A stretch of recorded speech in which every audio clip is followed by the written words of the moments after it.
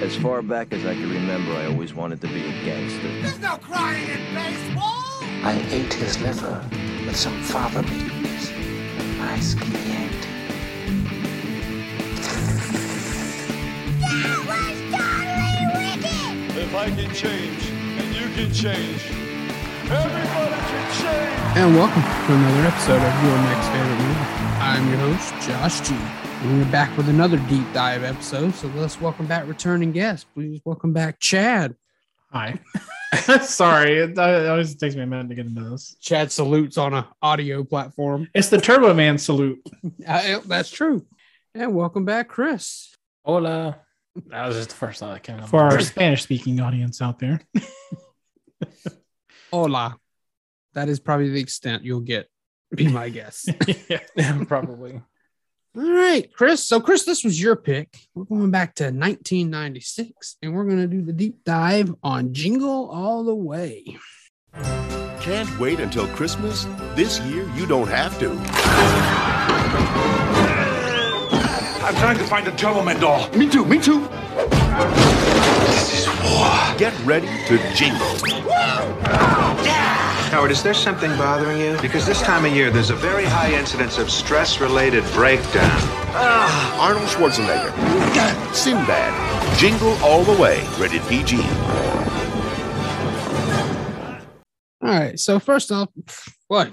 This movie is not it's not very well liked in the universe I see. It's got a Rotten Tomato critic score of 17%, and the audience score isn't much higher at 38%. So not too good there. Money-wise, I couldn't believe it. This movie cost $75 million. I was kind of surprised by that from a movie from 1996. That's a lot of money for this movie. Yeah, I guess it all went into the special effects there at the end. That, and I also saw that. I would say And Arnold got paid $20 million. Yeah. Well, He was at, this is like one of his peak movies, It is. you know? Well, and you got to think too. I think the year before he just came off of True Lies, maybe Was it a True year or Lies? two. No, I think prior. it's the same year as True Is it the Lies, same actually. year? Yeah, I think they both come out in So- 96. Yeah. Yeah, he's kind of had that run in the early '90s where he was a little bit in everything. Yeah. So like I said, 75 million. It went on to make 129.8 million. So A little under. It's a little under the twice the budget required. So Right. not really a success. It just sort of almost broke even. yeah. Did you say moderate? I don't even say moderate. Not It even just moderate, it yeah. didn't even break even. I was gonna say, I know in today's standards, if that was it, you wouldn't even be considered breaking even, but I don't know Agree. Yeah. how it was in the mid 90s. So as we said, Arnold Schwarzenegger stars as Howard Langston, Sinbad as Myron Larrabee, Phil Hartman as neighbor Ted. R.I.P. Yes, R.I.P. to Phil Hartman. You have a young Jake Lloyd as Jamie, who then went on to play Anakin in Phantom Menace, Star Wars The Phantom Menace.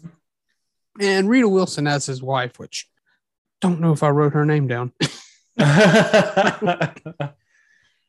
Well, she was sort of this constant presence that was around, Right. But But not really memorable. well, she was. She's memorable, Yeah. but I just write her. I think I write her down as mom the whole time. Yeah, pretty much. That's how she was, and being hit on by Phil Hartman the whole time. God, he was so creepy in this. He movie. was. His character was. Yeah. And then this movie is directed by Brian Levant, who did such classics as Problem Child 2, Oh, okay. the Yeah, I remember that Beethoven one. movie, the Flintstones live action movies. Mm. So he had a thing for those family films of the 90s.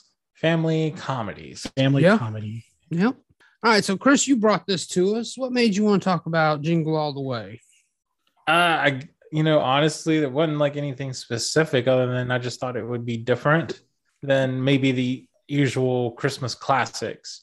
Everyone's pretty used to seeing the classics all the time, and they're classics for a reason, don't get me wrong, but I thought this would be a little different, and to me, honestly, despite criticism and all that stuff, it's a little fun, so yeah. So, when did you see this? Like when it came out? Yeah, actually, Chad and I think, Was it I think Mom? I think Madre took us. yeah, I remember we actually did see it in the theaters Oh wow. when we were kids. Yeah. So, and we ended up enjoying it. And it kind of reminded me a little bit of us as kids, like where, he was obsessed with Turbo Man, but we were obsessed with Power Rangers at that time. So, and Turbo Man was sort of Power Ranger character, so to speak, and battling these little, like, those demon creature things, from Dementor, and they're kind of like the putties for Power Rangers. So it had that similarity to it. And then the Power Ranger toys were such a craze back then as well, with the hunt for those. And you can only imagine what some parents were doing to hunt those toys down. And there's just, and that goes for popular franchises, but it just kind of gives a little true to what felt like being a kid, when you're big on something and get it for Christmas and blah, blah, blah. Right. So for me, this was the first time watch. I had seen scenes on like HBO, but I never really had the full interest in watching this. So this was the first time watching beginning to end of this movie. Not like the great movie, no, but had some funny moments in it, I think. Yeah, and you brought up Power Rangers, and this opening scene is like a scene from a Power Rangers episode. Yeah. You have Turbo Man, which I'm glad they didn't do this. It was originally going to be called Turbo Tom. That would have been terrible. That would have been actually, what? Before we even talk about the opening scene, let's talk about, you brought up searching for Power Rangers figures. Oh yeah. But really they did this modeling it after the Cabbage Patch craze of the 80s. Yeah. You ever see some of those clips on YouTube's or in news clips and stuff, like the old news clips for like maybe Black Friday shopping or Christmas shopping, and parents going to those last minute to try to pick up those to the store, those big toy items and stuff. Yeah, I remember seeing some new stuff for Cabbage Patch, and people. Does anybody remember Furbies here? If you remember Furbies, comment below. Oh, but with the Cabbage Patch, when you actually saw them like tearing shells down, it was crazy. Well, I mean, you say Furby, but actually, Chad, at the time this comes out, it actually ends up being very similar because Tickle Me Elmo is the big item of this year. Oh, that's shit. right. I thought that for certain that came later, but yeah, I guess that makes sense now. Yeah, I do remember that. But yes, we get into this Power Ranger-like episode with Turbo Man and Booster, which I was like, what is this? A pink furry dog? Looks like kind of like Falcor in a way. It's a pink werewolf. And then they just come bursting out of this mountain. The bad guy's shooting laser. Of course, he's flipping over him. I was like, yeah, this definitely mimics the Power Ranger stuff. And he's over there shooting turbo disc after turbo disc. I didn't know this guy. I looked it up. I didn't know this guy who played Turbo Man. He didn't do much, but I recognized Dementor immediately. Do you guys know Dementor? Who was it, Josh? Do tell. Okay, it was Richard Mole, or Richard Mall. I don't know how you say it. It's Moll. Mm-hmm. You know what I'm talking about? He played Bull in Night Court. Yeah. Oh, that was him. Nice. And of course, we have our own a little story with that, because when we worked at the amusement park that year, one of the security guards looked just like him, and we all called him Night Court. That's right. God, that brings back memory. I totally forgot about that. Thanks, Josh. Yeah. Now I probably might have nightmares about it. No, don't do that. Like, it's Richard Mall and Night Court. But then Night Court, Dementor. Dementor ends up sending the Demon Team, Josh. aka we'll say it's his nickname. Yeah, really. That's what he's gonna be to me, Night Court. He ends up seeming this team of demons, his Demon Team, which, like you said, mimics the putties of the Power Rangers. Mm-hmm. Of course, Turbo Man's knocking them down, but as he's doing this, Dementor's getting away with the little boy, Billy, here.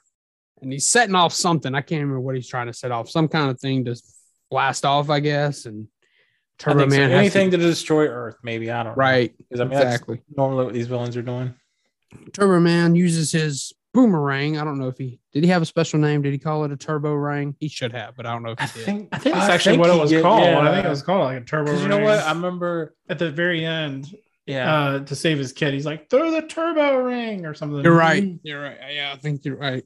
Then we cut to the title card. It comes up, Jingle All the Way. And I'm like, this movie does not look very Christmassy through this. I know, right? Like the beginning of it does not say Christmas at all. Like Josh is sitting there looking like, scene. Are we sure this is Jingle All the Way, or is this actual Turbo Man? Is this like a horrible like Richard Richard Mole. No. Richard Mole. Oh my God, Roger Corman. Horrible Roger Corman superhero movie. Like, what's going on here? It's made on a budget. It's made quick, and all we need next is boobies.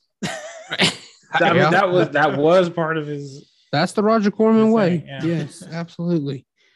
But yeah, you get the title card of Jingle All the Way, even though it doesn't look Christmassy. Then we cut back, and I don't know who this woman was. I'm sure she was someone famous, but you also have the guy there. He's like, I don't know who he is, but he's Harvey Korman, which we know as Ed from Mama's Family. Mm-hmm. Yeah.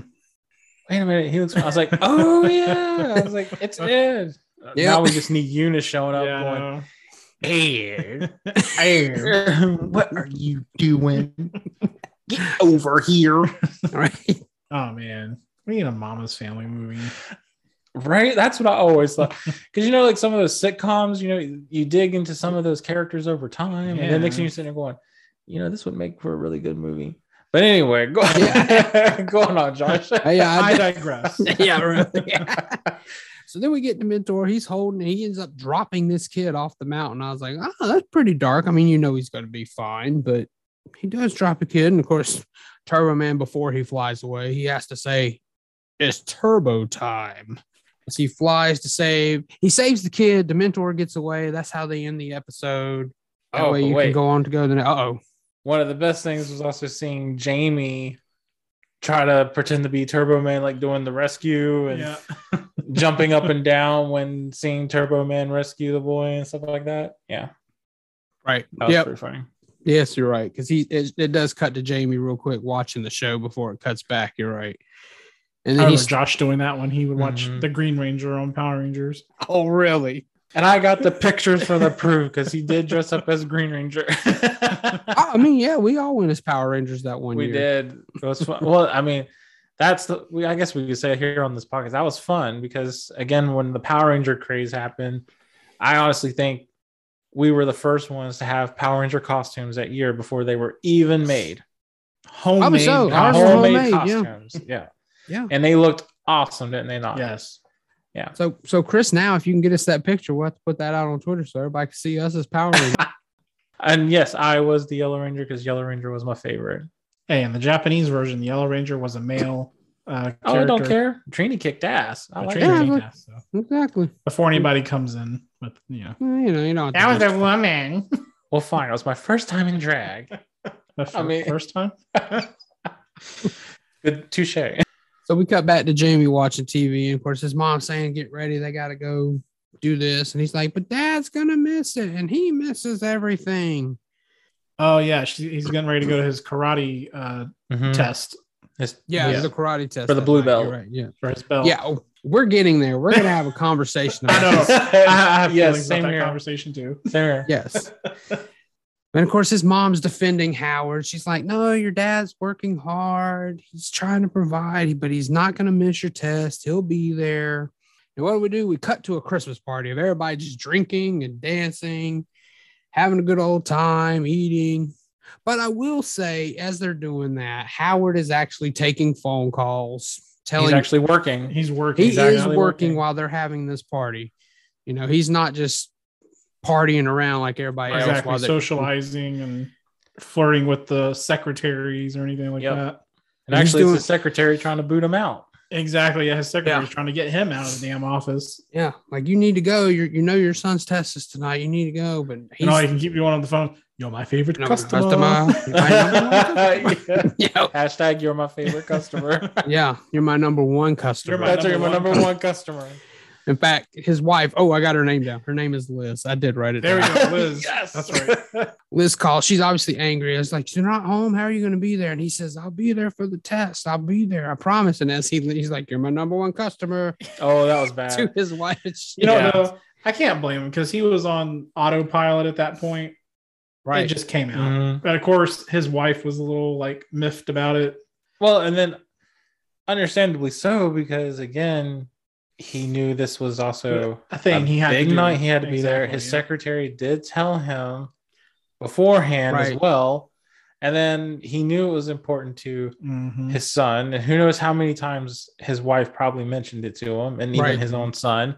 Right. So he knew he had to leave and he chose to stay. So Even though he was on autopilot, he's still in the wrong for that, right? So he's in the wrong. I would will still be say pissed. these karate instructors, when we find out how close to Christmas they are, I don't see them putting on these tests at this point. I'm like, this is a little close to the holidays. It's like what, the 22nd, I guess. Something like that. This is the 23rd right here. This is the 23rd. Oh, because, that's right. Because the night next before morning, Christmas Eve. That's right. Yeah, exactly.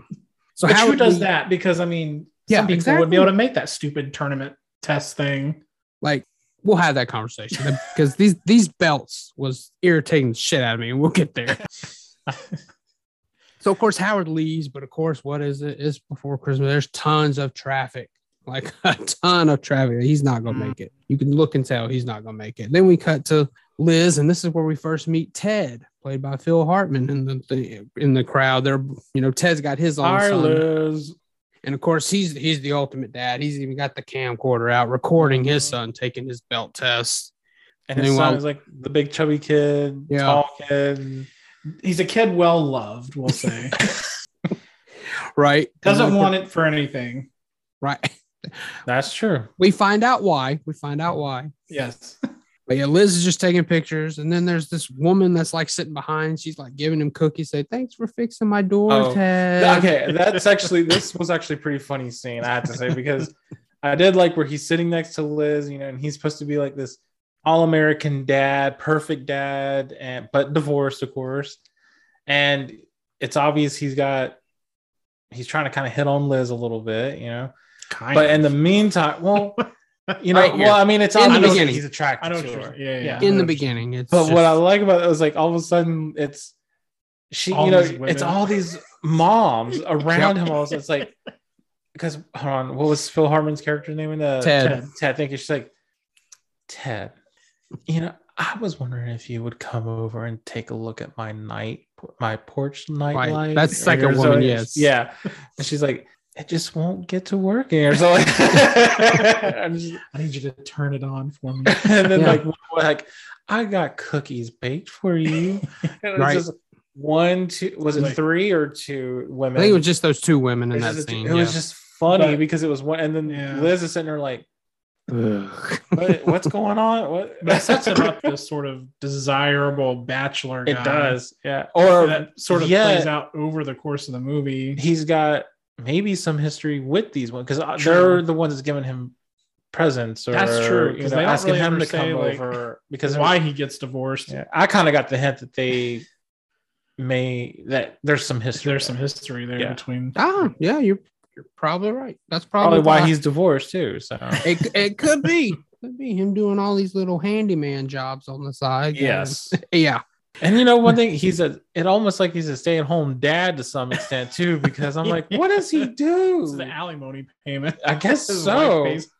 But I'm like, he's always around. He's always around. Yeah. But to be fair, we're talking about 2 days before Christmas. We're only seeing this short time. I can understand him being there. But the kid's always happy too, so he's not missing anything for his kid, Well, that's true. They do set him up as like this, super dad. Like he's able to spend time with his kid, but then somehow able to do other things and meet all of his other responsibilities. Yeah. Well, maybe all these side jobs are paying the bills. So probably. Maybe he's just a gigolo. Maybe he's getting paid. Or I don't think I'm just saying. His house isn't big enough, but I was gonna say maybe he's a drug dealer, but his house is not big enough. No. He could be a gigolo and make perfully good money for the house that he's got. I was gonna say, Chad, you're talking Kevin McAllister's dad here. That's true. Yes. Yes. Now, who wouldn't want a house like that's actually that's what I'm saying. But how the hell was he affording that house and that trip to Paris for all them people? Right. It was. That's another topic on him. But all that. Yeah. Oh no, Home Alone at some point deserves an episode. I promise. I agree. But there's a lot to talk about in that too. Okay, so Ted is getting hit up and flirted on by karate tournament. At the karate tournament, right? So now going down the line, the kids are again, Power Ranger chopping reference wood basically to get their belt. I remember when we were kids, me and Chad did a little bit of martial arts just because Power Rangers was the big thing. So, we did a little bit of Kung Fu, And I say we're gonna bring that up. We're gonna bring that up. And so, of course, Jamie and that kid are taking karate lessons also. Maybe Turbo Man inspired, Mm-hmm. Well, definitely, I think. Possibly. Feel like a superhero.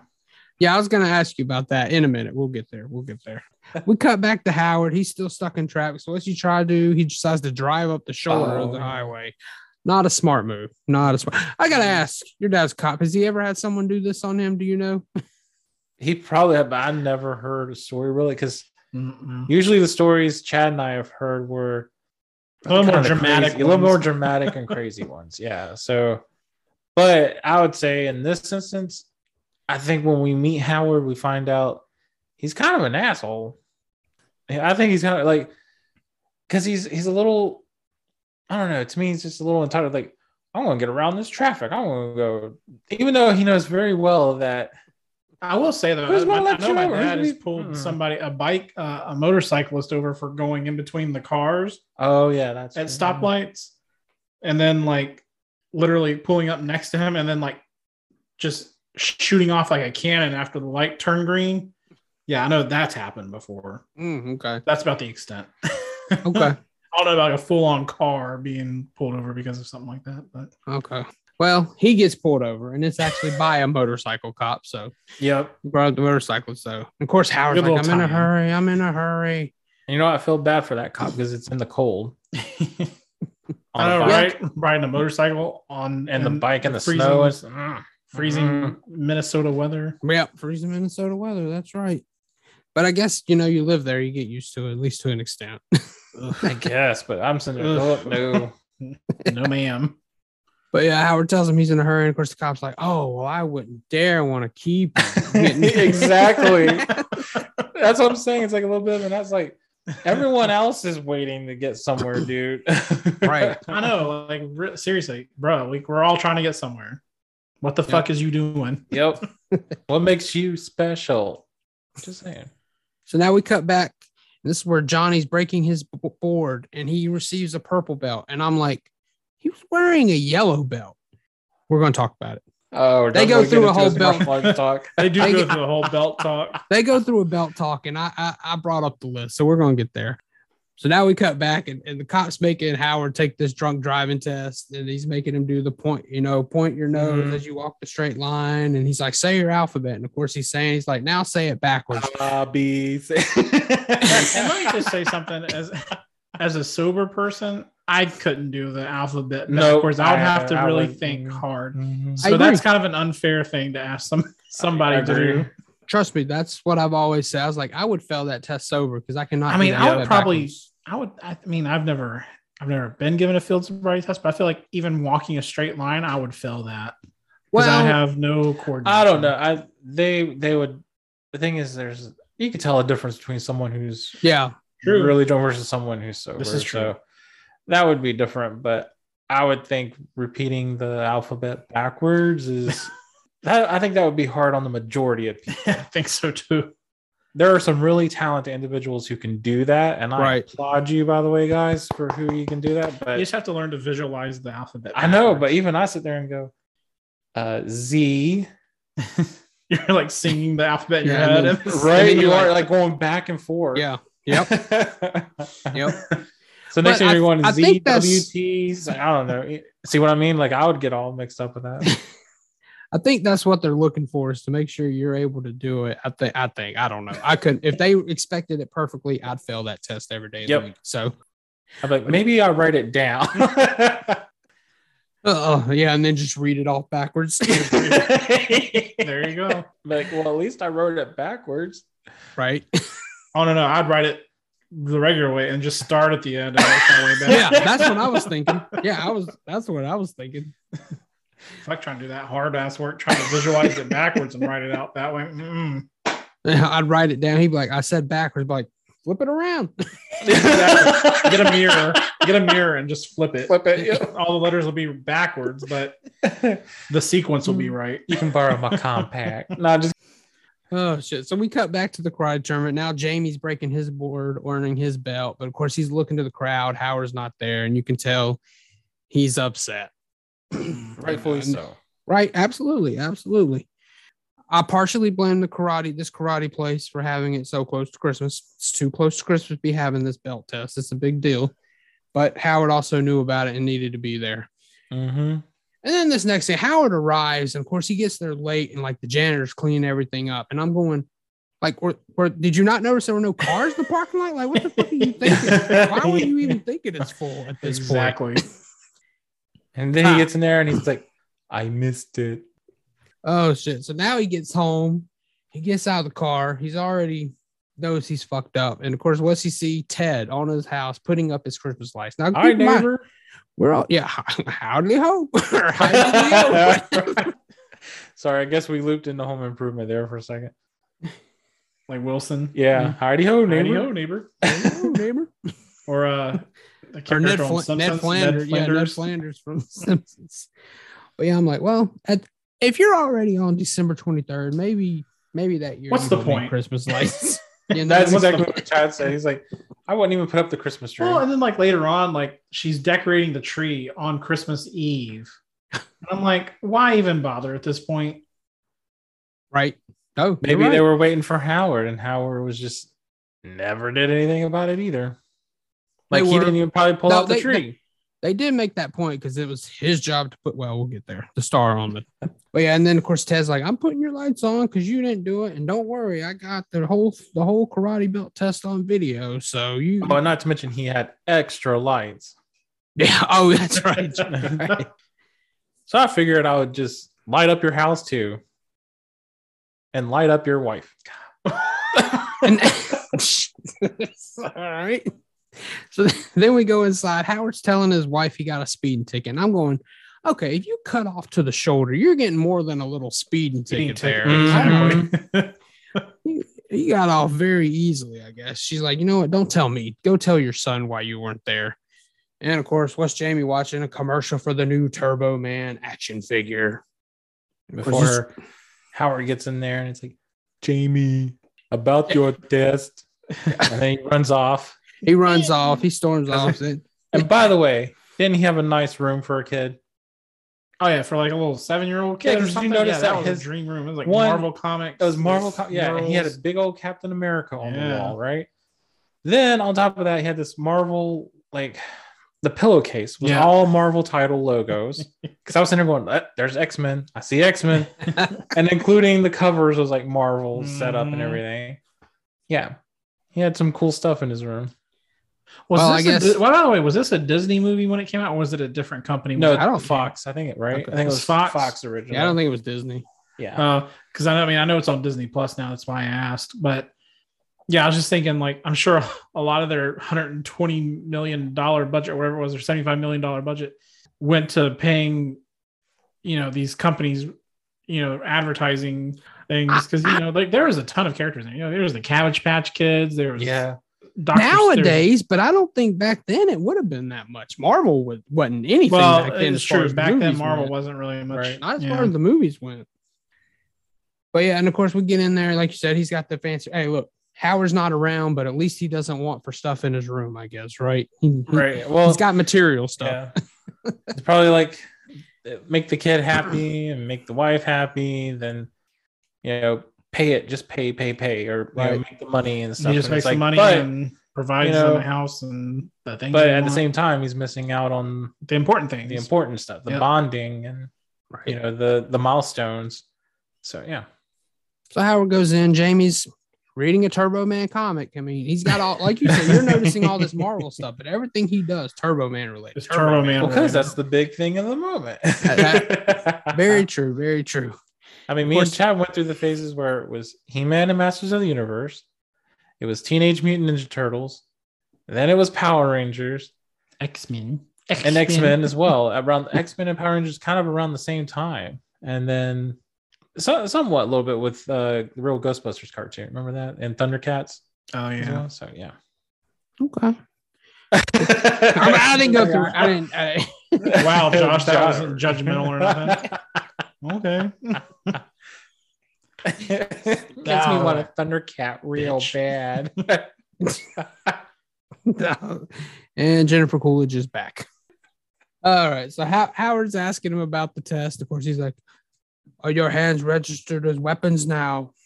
Oh yeah. And actually, how Jamie reacted would have been me too. I was like, "That's awkward." Yeah. I'm just gonna go to my desk. Yep. And then he's like trying to put on the belt, and then he puts it around his head. And he's making this. Like, is this it? It's cool. It is cool. And like trying to. Is this how it goes on? Bruce Lee, like right. Yeah, he's making these bad karate sounds. He's not doing a good job. It sounds like he's like, oh, I'm like. Sounds more like he's grunting and out of breath, and it's like Conan trying to do karate, I guess. Something, yeah. And then, of course, after doing all this, he finally actually apologizes for missing it, and Jamie tells him he doesn't in the first place. Right. No, he tried to get around that, and Jamie says he doesn't even care that he missed it, but of course he does, and he ends up saying, and this is where we're getting into our belt talk, because he's like, purple's important. It's only 1 away from green. It's 3 away from black. And Howard's like, yeah, but I saw you got your yellow belt. And he's like, yeah, but you missed blue. And I'm like, what the hell? This belt. What the hell kind of ranking system do they have? So, okay, so I remembered you guys doing Kung Fu. Do you remember your belt rankings? I just remember, no, because, we were there briefly. So I remember at least getting you had to prove to get the white belt. Right. Yeah, it's like when you started out, you had no well, we had sashes. We didn't have belts. We had sashes. Okay. Yeah, that's right. But I do remember, you started out with no sash, and then you went to white, and then yellow, and then I think green came after that. There was an orange in there somewhere. I don't know. There was brown, orange. We just knew black. I think there was black. Black was the last one. Black was the last. So. But they had to. But like the thing is, like I remember my time in karate, like when you got past like your white belt. Well, even the white belt too, and at least in the school that I went to, each belt even had its own degrees. So like you would be like a 1st degree white, right? 2nd degree white, and then it'd be like 1st degree yellow, 2nd degree yellow, and you'd work your way through the different rankings. So, okay, so we mentioned here he had his yellow, got his purple, already had his blue. He's only 1 away from green. I looked up the karate belt order, and it's and my son did Muay Thai, and the belt order is very, very similar to this. Okay, read it off. I'm interested now. I want to have my brain jogged here. So it starts off with white, like you say, and I didn't look at how many degrees there are, but I know in Muay Thai there are degrees as well, so I know that is how it works. But you go white, yellow, orange, green, blue, purple, red, brown, black. Now, the only difference in Muay Thai is it went brown, red, black. Everything else was the same. Yeah. But I was like, good Lord, they're like, fuck it, we're just going to throw out. Yeah, because I remember like blue. I remember blue being like one of the more advanced, belts and stuff like that. So, yeah, it was kind of threw me off. And he's like, before that was blue and blah, blah. And I'm like, golly, what are they doing here? Which, by the way, what it is, the ranking system is bullshit. That was something that only really started, at least from what I understand, only really started when people wanted to actually have something in exchange for what they were learning. Probably. Because in like the ancient systems, they didn't really have, in those old schools, they never really had the ranking systems. It wasn't until, people started paying for, lessons and stuff. They wanted to have something they could show. So they came up with this ranking system. But that's that. Anyway, moving on. Well, and then I was going to say, secretly, we know Jamie's already at black. Okay. Well, I mean, hey, he does that big kick towards the end. So at the end. Okay. That makes him a black belt right there. That makes him black belt there. Yeah, advanced fighter. He's only a Mortal Kombat champion. That's right. So, of course, Howard wants to know what he can do. And what does Jamie want? He wants the Turbo Man action figure. Yeah. I like where he goes through the list of all the things the Turbo Man doll can do. Multi-action arms and the shooting things and now the talking action thing. The talking. And then I like at the end, he's like, batteries not included. Right. He does the whole commercial basically. Yes, you're right. I want the Turbo Man action figure with the arms and legs that move and the boomerang suitor and the rock and roll jetpack and the realistic voice activator that says 5 different phrases must be sold separately. Batteries not included. And then he's like that little kid, so he's got that little thick, speech impediment. He's like, batteries not included. And then he's saying that all his friends are getting. Anybody who doesn't get one this year is a real loser.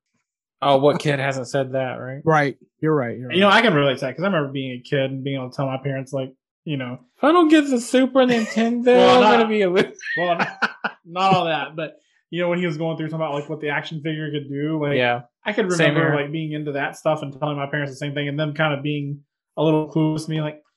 Yeah, but you know what? Got to give mom a lot of kudos on this. And to anyone who has a mom like this as well.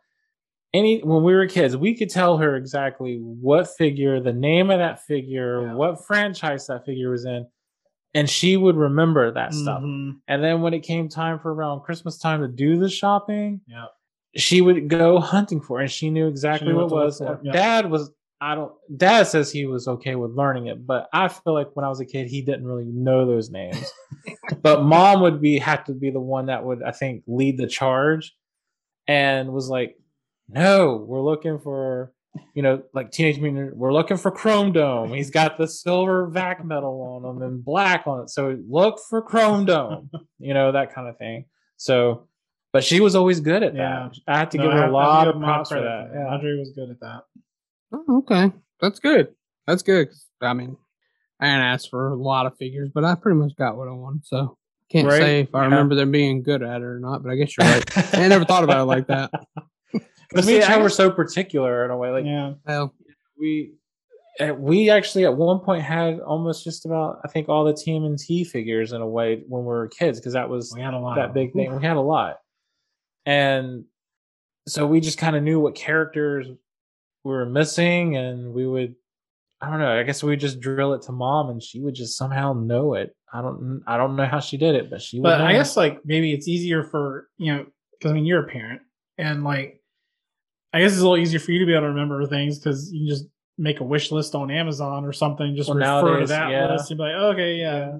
Whereas back then, mom would have to try to write it down and memorize it. Yeah. I was gonna say, it might have been what she was going off and writing it down as soon as you told her, and you never probably she memorized it. But she actually says that she had fun doing the hunting for that stuff, which was funny to hear from her. So many years, she's like, "Oh, I had a great time hunting it down and finding it for you guys," and then. We were not a rich family by any means. No, not by any means. I mean, we rented. So,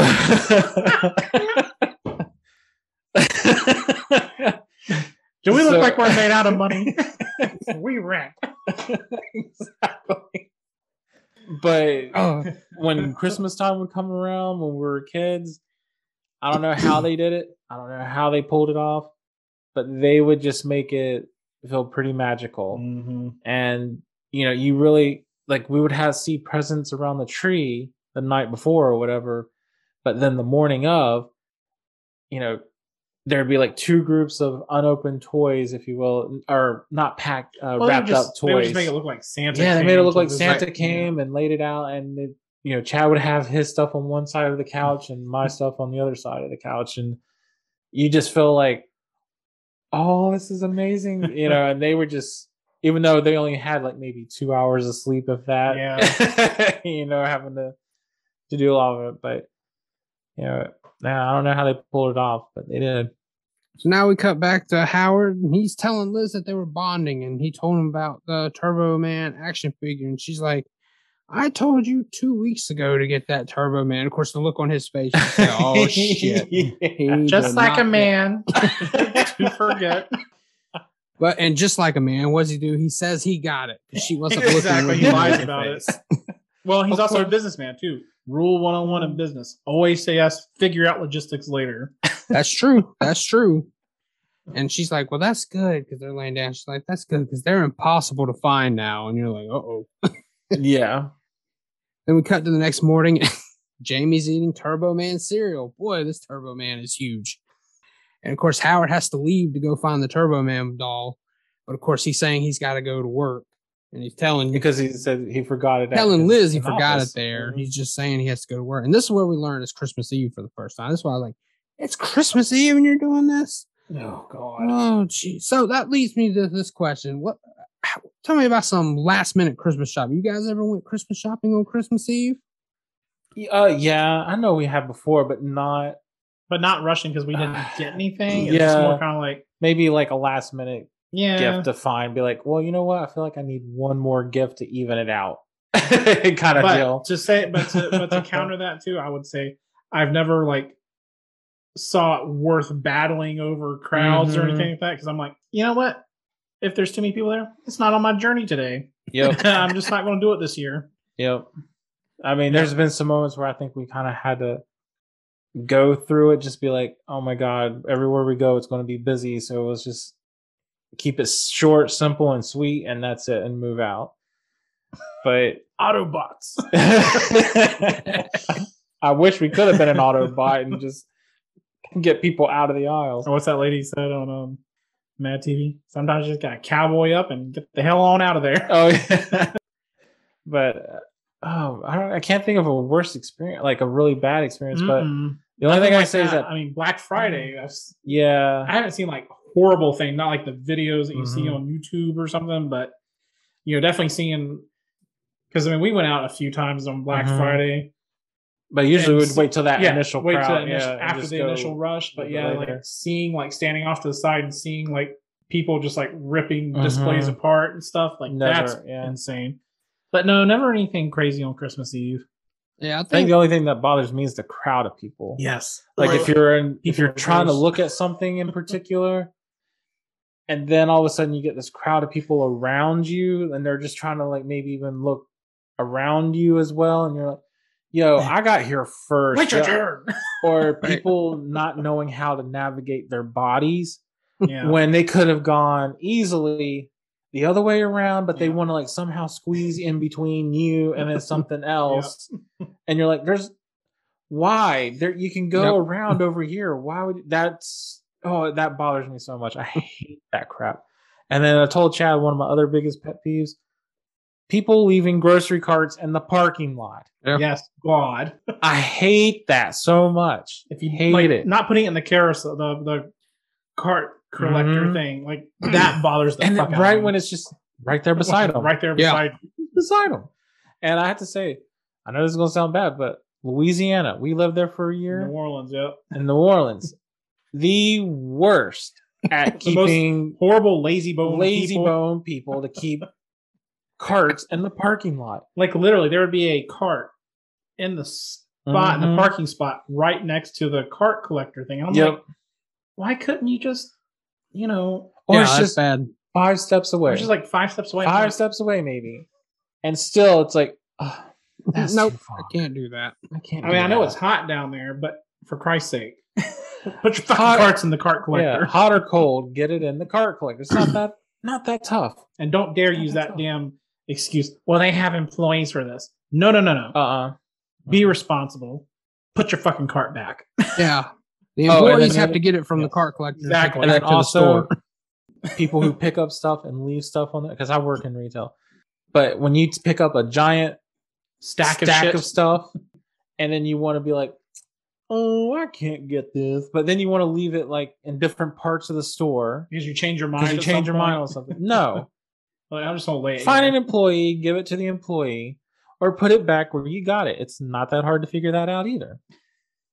I put my stuff out when I go shopping as well. Like, what's horrible? Like, I put it do back. That shit at the grocery store, but they have like, spoil like stuff that can spoil if it's not staying refrigerated. You see like a pack of meat like sitting by the cash register, and I'm like, why?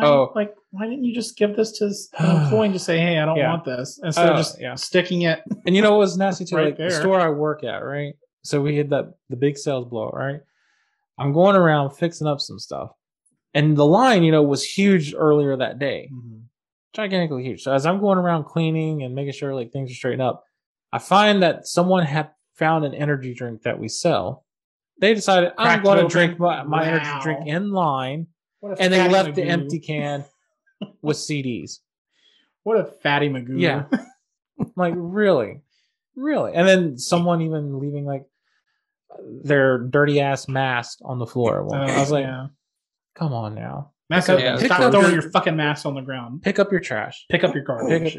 Sorry, guys, going on a time. Where is the humanity? Because like I think because we're coming up on that scene right where now he has to go chase the Turbo Man doll, so he ends up going to the toy store. I think this next scene is actually not yet. We're getting there. Not yet. Okay. Yeah. All right, so Josh, lead the charge. Where are we at the now? shit that happens at that toy store, I felt bad for those employees. Oh man. Right. Yeah. No. First, we learned Jamie wants to go to this holiday parade that's on Christmas Eve, and of course, Turbo Man's going to be there. He's going to be the main event, not Santa Claus. Turbo Man is the main attraction. Oh. And of course, Howard's leaving. He runs into Ted. And what do we find out? Ted's getting Johnny a goddamn reindeer for Christmas. That's right. That's right. Oh my God. Kidding me. Like a reindeer? And he's like, don't worry. I've been scouting this deer family down at some lake in Minnesota. And after we give him, we're going to release it to them. And then he's telling him that it looks like ice out there and you need to put chains on your tires. He's like, I'm gonna put chains on you. yeah, exactly. Exactly. Oh, and he also informs him that he got Johnny a Turbo Man months ago. Yeah. Knowing he's bragging about it. Great. Yeah. And then, of course, this is where he gets to the store. And, of course, there's a line waiting for the store to open. This is where it comes through, Chris. Oh, he's my God, through the crowd. That's part of where the tirade kind of comes in correlation with this. But first, he's got to meet mailman Myron Larrabee, played by Sinbad. And this is where we're going to get into our new segment of Who Could Have Been Who, now that we've met our two main stars. Interesting. Go ahead. If you notice at the beginning, this was by 1492 Productions. And, of course, that's Chris Columbus production company. And he actually wanted Joe Pesci to play Myron. What? Joe Pesci? I guess after working with him in That's just so weird Home to Alone. think Joe Pesci in that. Yeah, I guess so. But I'm just sitting there like, I want that Turbo Man. You know? But the reason they didn't let him is because he's short. And I'm like, wait a minute now. Arnie That's what I played thought with, too. I was kind of like, yeah, but Arnie's already played with Danny DeVito twice. Danny DeVito's shorter than damn Joe Pesci is. yeah, but like in terms of being that antagonistic character that Myron kind of is, and especially when it gets to like the whole Turbo Man Dementor thing. Well, yeah, that would have been not very. Joe Pesci wouldn't look very super intimidating. cool. Yeah. Well, that's fair. But also, they considered Daniel Stern, the other half of the bandit. Oh, God. I mean, it'd be like, Howard. And then this part's crazy. Phil Hartman actually read for the part of Myron. Oh, okay. That would have been pretty funny, maybe. Yeah. I could probably see that. Well, they said it didn't feel right, but they liked him for the part of Ted. Mm-hmm. And then the only person I could find that was considered for Howard was Chad, one of our favorites, Tim Allen. No. No. Yeah, I don't think that works in this movie. No. And I think it's like the Joe same year. Pesci thing too. Thinking of him, like again, the whole Turbo Man Dementor thing. It's kind of like can't really picture that. I think the same year the Santa Claus comes out, so Tim Allen was doing okay with his Christmas movie. Yeah, yeah. Well, that was the time. Okay, so like Tim Allen, he's kind of I don't want to say controversial figure, but he kind of is now. Yeah. But nowadays, but back then, he was America's dad. Even back then, he was America's dad. Exactly. Like he was, but he also had some trouble even before Home Improvement. Yeah. Well, yeah. So, before that, yeah. But at that time, he was on the success he from was Home. From You Home know what I mean? Improvement. Like he was like right. a beloved father dad figure. Yeah. In America, we loved him. Yeah. Nowadays, we're just like Tim Allen. But so anyway. I don't think Tim Allen would have worked for Howard. No. Not in this particular case because of I don't what think so either. develops toward the end. I just can't see Tim Allen. Oh, you want to see Tim Allen and Joe Pesci stand off against each other?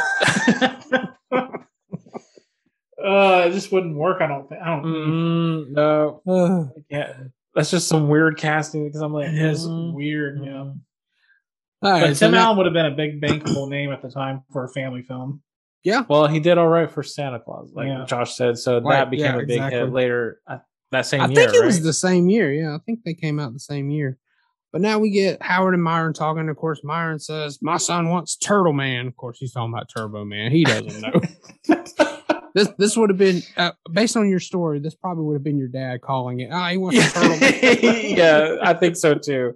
Even though he likes to claim that he knew exactly what we're looking for, and I'm like, Dad, you can hardly remember some of the stuff that I want now. Like, oh, okay, funny. I love you, Dad. Love you. Then Myron goes on this tirade, and he's talking about how it's all a ploy by the government to get people to buy all this stuff and go out and fight each other and all this shit. And he gets carried away to the point that he starts choking this woman. Oh yeah. This is where I give Sinbad credit because he really brought so much energy to this role, and I think he was really the one that brought a lot of the funny moments in the movie too. So yeah, especially in those moments of levity where we needed to laugh. Yeah. Because I think for Schwarzenegger, like, he's not, I wouldn't say he's necessarily humorous. It just kind of, it's unintentional humor. It's humor in moments where you don't expect the comedy or the humor. But Sinbad he has that right timing and rhythm for able to do that with this character and to play it off of Schwarzenegger. So, but in this moment, he was funny because I like to, he's like, it's all a mind game. I know. I was in psychology in junior college. That's right. He's like, it's just so they can take all the money from me. And choking that woman. And everyone's looking at him like, what? Do we need to step in? Yeah, they weren't rushing to her rescue by any means. I like that he's in his uniform too, by the way. And I'm sitting there thinking, like, is he like doing this while he's working? Well, the thing is, like, there's other scenes down the road, like where he's running down the street, he's like throwing shit out of his mail bag, like he's delivering mail. That is true. It's Christmas Eve, so it's got that last rush of getting the mail out too. Yeah. And of course, as they're waiting in line, we see the employee waiting, and he knows he does not want to open this door. I don't either. I would. Everybody's screaming, "Open up! It's time to open!" You know he's nervous. Yes, and how many times have I heard that from people too at the door for opening? God, that got on my nerves. And people pulling at the door when it's like 10 minutes or 20 minutes before, or even after, and it's like, there's a sign on the door with the hours. Yeah. How do you not know this? Exactly. And then if you pull on it and it's not moving, why are you going to pull on it again? Yeah, really. So of course he has to. Yeah, there you go. I can't read these days. Doing the same activity over and over again, expecting a different result. Yep. Pulling the door enough, maybe it'll unlock itself. Because I'm special. I need my movie or food or whatever. So of course he opens the door. The crowd rushes in, knocking this man over. And you guys talked about pulling down the shelves. That's what this one guy does. He jumps for something that on was the top bad. shelf and pulls the whole thing down. That came off of like, yo, boss, you're fixing that. Oh, no. No, I've had some shells fall off before, but hopefully not like that, because he pulled whole thing over. I will say I did. Actually, the one time I had where it was really bad was a time I was fixing the shelf of like these Japanese soda drinks, and they could be heavy bottles, and if you put too many on one shelf, it could come crashing down. So this is like one of my first times working. I'm still new to working there, and I'm tasked with doing this. And when you know, it came crashing down shelf to shelf to shelf. Oh. And it was a whole mess of like suddenly broken bottles of Japanese soda everywhere. Everything gone. And it could, but I came close where it could have almost hit my knees and, cut me up or whatever. But that was bad. Oh man, I felt so embarrassed. I was like, what? Yeah. That's probably the worst I've ever had, but it was because it was my fault. Okay. So, not some guy leaping. No, not because of some guy leaping. No. I mean, that would be bad. No, I've had other people knock off maybe a shelf. But that's about it. And not like multiple shelves like that. So Howard and Myron, they run back to the Turbo Man section. Of course, they're seeing Booster and Dementor, but they don't see Turbo Man himself. And they ask, was like, no, is it later? Or he's like, Boo, we don't want Booster. Yeah, that's like I think that part comes later. So they asked the employees. One was a young Chris Parnell, who I know from like Saturday Night Live and stuff. Mm-hmm. I recognized him, and then he turns around and tells his other employee or whatever. He's like, "This guy, they want Turbo Man," and they're of course laughing. It's like this manic laughter, like Turbo Man. Because the big old hot item. Yeah, because there's this woman that hears them, and she's like, "They want Turbo Man." Like the whole store starts laughing at them because they want a Turbo Man on Christmas Eve. And where's the Turbo Mans? And they tell him Turbo Man is the best-selling Christmas present ever. But they have plenty of his simpleton partner Booster, they say. Simpleton partner. That's what they call it. They call him his simpleton partner. I had to make that note, yes. Like how Josh had to include a simpleton partner. Look, that's what they called it. They called it his simpleton partner. But of course, Howard, being Arnold Schwarzenegger, he gets the employees. He's like, "You tell me about the last Turbo Man." And he tells them about some woman that had a Turbo Man on layaway, and she just slept with him. So, of course, what do they do? I thought Josh said she just slept with him. I was like, what? Left with the Turbo Man. She just left with the last Turbo Man. She leapt. It was a combination of the word. Left. So, of course, dear, you're going to have to enunciate for me. Apparently so. Howard goes to leave, and Myron pushes him down over a display so he can take off for this lady. And then what's Howard do instead of getting him chasing? He's I don't know what I'll do, and he starts driving this remote control car to chase him and ends up tripping Myron up. And of course, Howard runs by him. Poor baby, poor baby. Poor baby. Oh, poor baby. And he goes outside and he sees this lady. He sees the Turbo Man. For some reason, if you're going to get a Turbo Man, what you display it in your back windshield so everybody can see. And poking out of the bag. And it's like, dear listeners, this is how you get your car broken into at the holiday season. That's true. And then the police can't do shit about it unless you catch somebody in the act of actually doing it. There you go. So he takes off running after, and of course she hits the gas, which I would too. If someone came running after me in my car, I wouldn't also display the hot item of the year for right into my back windshield. But then, of course, we get a little montage of Howard checking all the different stores, and they're actually playing the Jingle Bells song as he's looking, not finding Turbo Man, finding Booster and Dementor, and it shows different people laughing every time he asks for Turbo Man.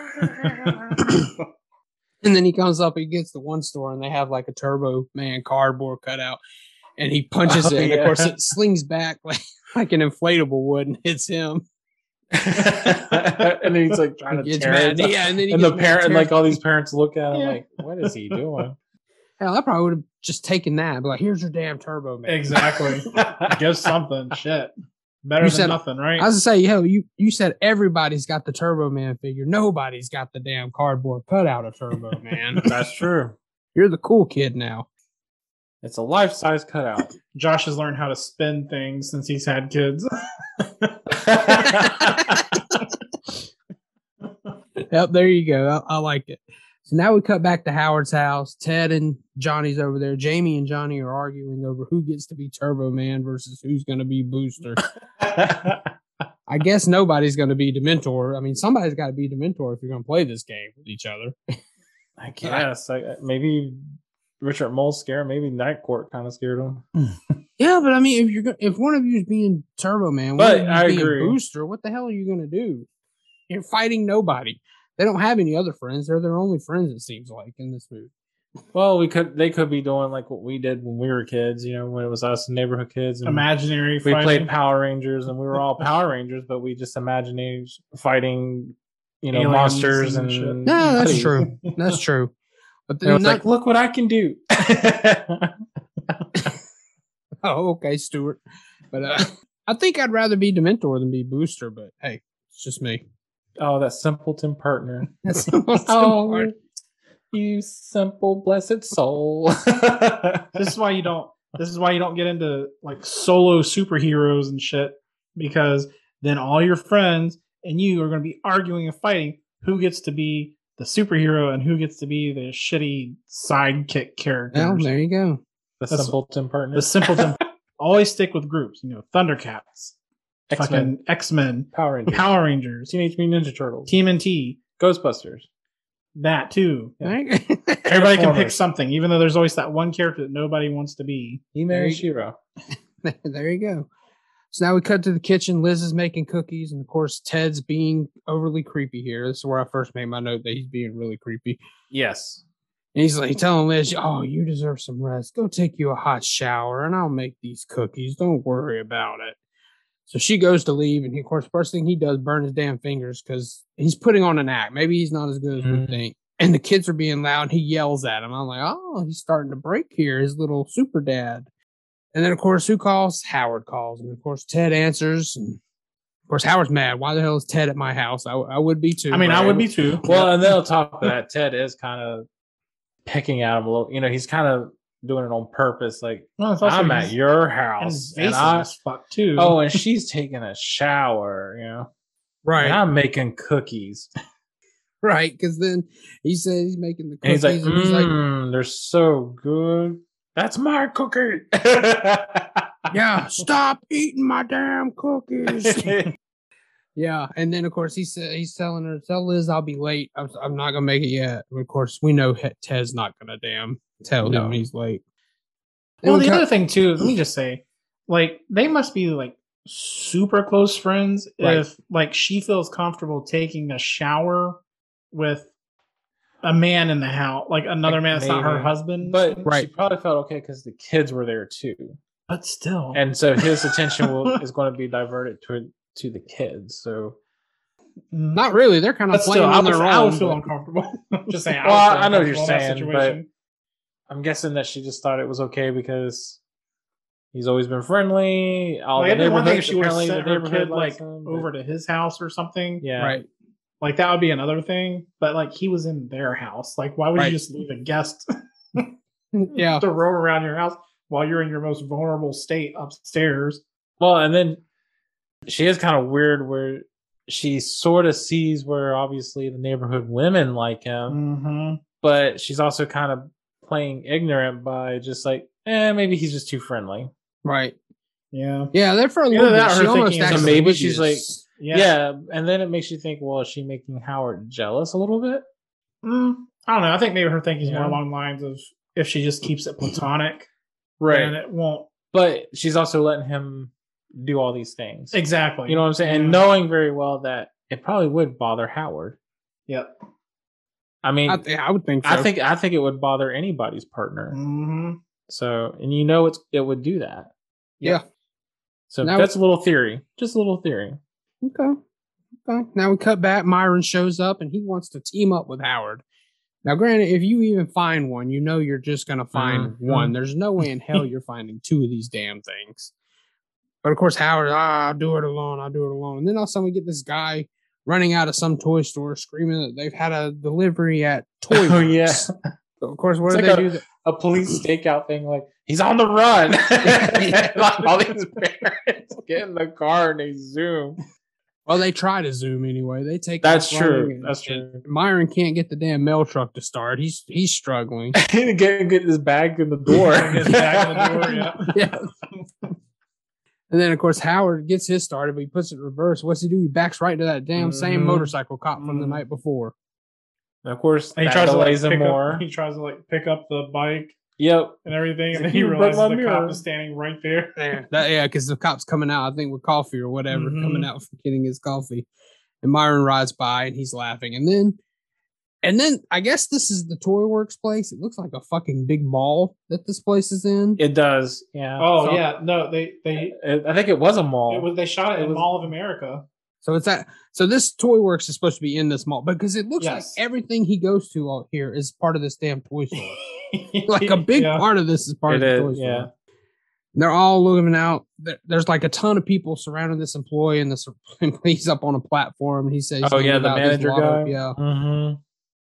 He's telling him, "Oh, shut up! I'm the king here." He's basically doing a king speech because he's in power of these Turbo Man dolls they got. I like to everyone's kind of complaining, and he's like, because of sell and demand, the Turbo Man figures are like what 3 times more than what I think they so, normally yeah. are, or something like something. that. Well, I think I wrote down double the price. Yeah, they doubled the price of the normal. And of course, all the parents are like, "Oh," he's like, and of course we got plenty of boosters, and that's when he's sitting there, he's like, "Boo! No, we don't want booster." Yep, that's the part you were thinking about. You're right. Did that too. They're like, "Boo!" They're like, "I already got effing booster already." Yeah, I'm sure everybody has booster that wanted them at this point.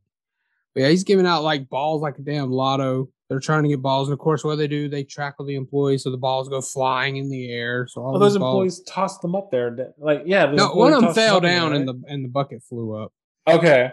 Yeah. Oh my god. Yeah, that was crazy. This ensues Howard. Mm-hmm. Yeah, and he gets the ball, and then it's funny when Myron jumps on top of him, and he's like sprays him with the pepper spray. Yeah, he's like ah. But I like what he does to get Myron mad. What makes no sense? Myron's got the damn ball. Go get your damn dog. No, he gets up and starts fucking dancing in front of him, gloating from him. I'm like, you dumbass, you got your damn ball. Go. So, of course, Howard tells him, hey, he's got 2 balls. Get him. He's got 2 balls. 2 balls. That's a double entendre joke. Get them. and that's what they do. The people go to attack him. The ball starts bouncing. Howard goes chasing. It's like going down an escalator. Howard's jumping over the escalator. Like you said it's the Mall of America. I've never been there. It must be at least 3 floors because it goes down an escalator. It's huge. I've never been there, but I mean, you can look up videos and pictures and stuff and it's just this enormous structure, and it's just kind of gross because it just embodies everything about capital consumerism. Well, it was popular. I mean, back in malls, the 80s, shopping malls were a huge thing back in the 80s and 90s. But right. They had everything, so I mean, you were able. But a lot of movies that were shot in the Mall of America. Yeah. So yeah. I mean, I don't know if Mall of America's still the biggest mall. I don't know. I mean, I'm sure there are other malls that may rival it nowadays, but I mean, but shopping malls are slowly closing down anyway. Yeah. So, unfortunately, sadly, it used to be the social place. Used to be the social place for sure. Arcade. Remember our mall, guys? Eastland. Yeah, you remember our mall? East Charlotte. And we'd go to the arcade all the time. That was fun. Yeah. I remember walking to that mall actually. Mm-hmm. You walked to Eastland? I don't remember that. I walked to it with my uncle. I don't know if I walked to it. Oh, okay. Damn, you walked down the street. Yeah, it wasn't just down the street. It was a short walk to it. It was probably it was less than 2 miles to that mall. Yeah, it wasn't. I guess so, but yeah, it wasn't. That was a bit of a trek to think from where we lived to there. Yeah. Anyway, he goes down. He jumps over the escalator, and then he slides into the glass, and it drops down another level, right into this kid who's in a stroller. Of course. Yeah. Right? Yeah, right. So then, of course, he goes in. He's chasing him through. The kid's now on the playground, and he's trying to taunt the kid. The kid's taunting him. This little girl, actually. Yeah. The kid's taunting him with the ball. So, like, puts the ball in her mouth. And he's like, God. Yeah, that's gross. You don't know what that's gross. Kids. I know. And that kid just put it in her mouth after it bounced all over the floor. Been everywhere, touched so many hands. That's a kid for you. That's a kid for you, though. That would definitely happen. Yeah, I feel like kids are just sticky in general. And that kid will wake up on Christmas Day with a tummy bug or something. Probably. And of course, Howard, to get the ball out, he just starts squeezing this kid's cheeks, and that's who does. And then, like her mom, I guess, comes up to rescue her, which I mean, rightfully so. You see some strange man grabbing your child like that. Yeah, no, these parents are in the right, and they're beating the shit out of him with their purses, calling him a pervert, chasing him away. And you know what? I agree. She's got the ball. Yeah, I'm like, what the fuck does that mean? You're in a ball. What does that mean? Of course, she's got the ball. She's in a ball pit, sir. Yeah, exactly. Of course, he says something about wanting a Turbo Man right as he's getting by the mall Santa. And this great mall Santa by Jim Belushi here. Gotta love Jim Belushi here. And he's like, hey, come here. Sleazy ass mall Santa. Yeah, very sleazy. Like, did you say you want a Turbo Man? Yeah. I have one. And then he calls his elf over. And he's like, show him the picture. And he's got a picture. He's like, this was taken this morning. Of him holding the Turbo Man. It's like a bad drug deal going on. Like, hey, got this for her. That's what it's like. And where they go, that's how it feels. But he's I forgot how Howard's saying it, but he's basically ripping him for being a Santa. He's like, you show me some respect. I'm Santa. As he's saying this, his beard is literally falling off his face. But then we cut. I guess it was time for Mall Santa to switch out because all of a sudden Jim Belushi and the elf are in the car with Howard as they're going down. Right. That's why I said I guess they're switched out Santas, and he's telling them where to go, and they're going down this shady back alley, not where you want to be going to get this toy, right? And of course, he goes in. Jim Belushi knocks out the jingle. He does the Jingle Bells theme to knock out, and he's like, "What's the password?" And he's like, "Jingle Bells, Batman smells." Yeah. And of course, we go inside, and it's a warehouse full of Santas. And I noticed as they were going through, and you see him a little bit later on, I was like, "Is that Vern Troyer?" And yes, it is Vern Troyer. Yeah, okay. That's the mini Santa. Yeah. And then you get a bunch of women dressed as Mrs. Claus, and they're all counting money like drug dealers. Yeah. Oh my god, it was funny. And then of course, once they're in there, he tells the elf, "Go get the Turbo Man." And of course, Howard's questioning this whole thing. And the Santa's making this big speech of how he does it for the kids. But what does he do? He wants $300 for this Turbo. Yeah. Now, like, I don't know. Did they ever say the price of the original Turbo Man? Like, they say they doubled the price. He asked for $300, but I don't think I ever heard the actual price. Think they did. So I'm going to guess it's probably a $50 toy. So when the guy asked, doubled it, it was $100. And now this guy's wanting $300. That's my guess. God, even that's a lot for back then. $50 for Turbo. Hey, that toy did a lot. It shot turbo disc. It said a lot of different stuff. I could see them charging. But you know what? Here it is, almost 30 years later, and the Turbo Man doll actually became a real thing as a Walmart exclusive. Oh, that's wow! True. Yeah. You have it? No, but I have seen it on Walmart shelves before. Oh wow! Okay, I don't think I have.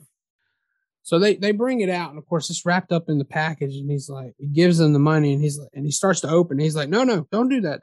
And of course, when he does, he presses the button and starts speaking in Spanish. And he's like, well, that's the fun and educational version. It teaches them multilingual. You know, they teach them to be multilingual. And of course, then he opens up the box, and the damn thing falls apart. Yeah.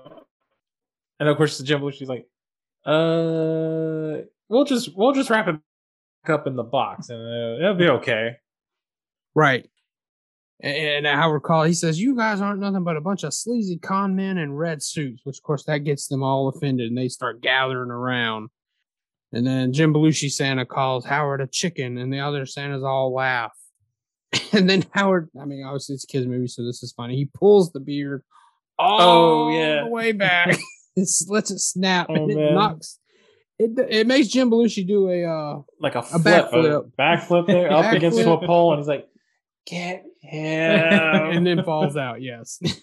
Oh man! And then all the Santas attack him. I love little Vern Troyer. Right, but first we get Karate Santa with his candy cane nunchuck. So then Howard picks up one of those giant candy cane decorations, starts knocking out all the different Santas. And then in comes, did you notice this giant Santa? I did. Chad, did you notice? Yes, I did. Okay. Well, it's a big show. That's right. Well, it's a big show. Paul White. This is 96, Paul White, so he's still going as the giant at this point in WCW. He goes to use that big candy cane. The giant just breaks it pretty easy. And then here's where Vern Troyer drops down. Mini Santa drops on his shoulders. The giant goes to punch him. Howard ducks down just enough, and he knocks the shit out of this. He's like, sorry. Sorry, little buddy. And then Howard gives the giant Santa a little punch, and he's knocked out. And I'm like, wait a minute now. He just broke that damn candy cane, knocked this little dude 50 feet across the room, and that little punch knocked it's a shame. him out. No impressive fight. Yeah. Right. It should have been a big action. It should have been a big moment. Yeah. Yeah, it should have been a little bit better. Colossus versus Juggernaut, or you know. Right. Megatron versus Optimus Prime. Yeah, they could have made that bigger than it was. Versus Darth Vader. Yeah, should have been something there. And then the elf comes out from behind. He actually has a taser. And he ends up shocking Howard. And then in the ass, by the way, right in the asshole. Oh, in the ass! Got me in the ass. Santa's dogpile on Howard. But now all of a sudden, I don't know how they got wind, but the police come through. And I love that their code word for the police is Grinch, because the elf's like, it's the Grinch. We gotta go. It's the Grinch. And of course, they clear out these Santas. They're arresting different Santas. They question Howard. These cops must suck, because Howard picks up this toy badge and he quickly flashes it. He does quickly flash it. So I guess okay, but he's like, I spent 3 years doing this operation, blah blah blah, and he eventually freaking like a bunch of terrorists. Yeah. Spent 3 years undercover on this operation, and he gets out.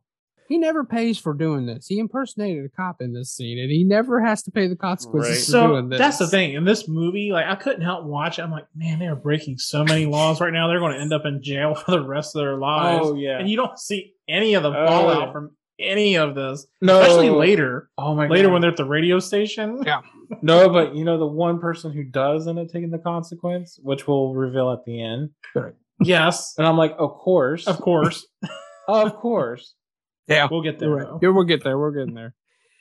So now he's gone. Now he's back to driving, but of course his car runs out of gas as it plays "I'll Be Home." Of course, right? Gotta have that. Yep, that plays. He's pushing his SUV to this diner. Ran out of gas. Yep. No, he ran out of gas. Now we cut back. They're having the Christmas party in the yard, and the reindeer's out there, and of course, Johnny named it Ted after his dad, which comes into play. Oh yeah, was he? He's like, I named it Ted after my dad because he's the greatest dad in the world, or something like that. Up the super dad thing, right? And we see Ted getting more compliments from the women in the neighborhood, and then Jamie's telling Johnny that his dad's so cool, and Johnny tells him, yeah, he wasn't this cool until my parents got a divorce. Maybe your parents should get a divorce and your dad will turn cool too. That's Jamie rotten. That's rotten. That's pretty bad. I was like, who wants to hear that? Right. If I heard that from my kid, tell that to someone else, I'll be pulling my kid to the side and having a strong talking to. Right.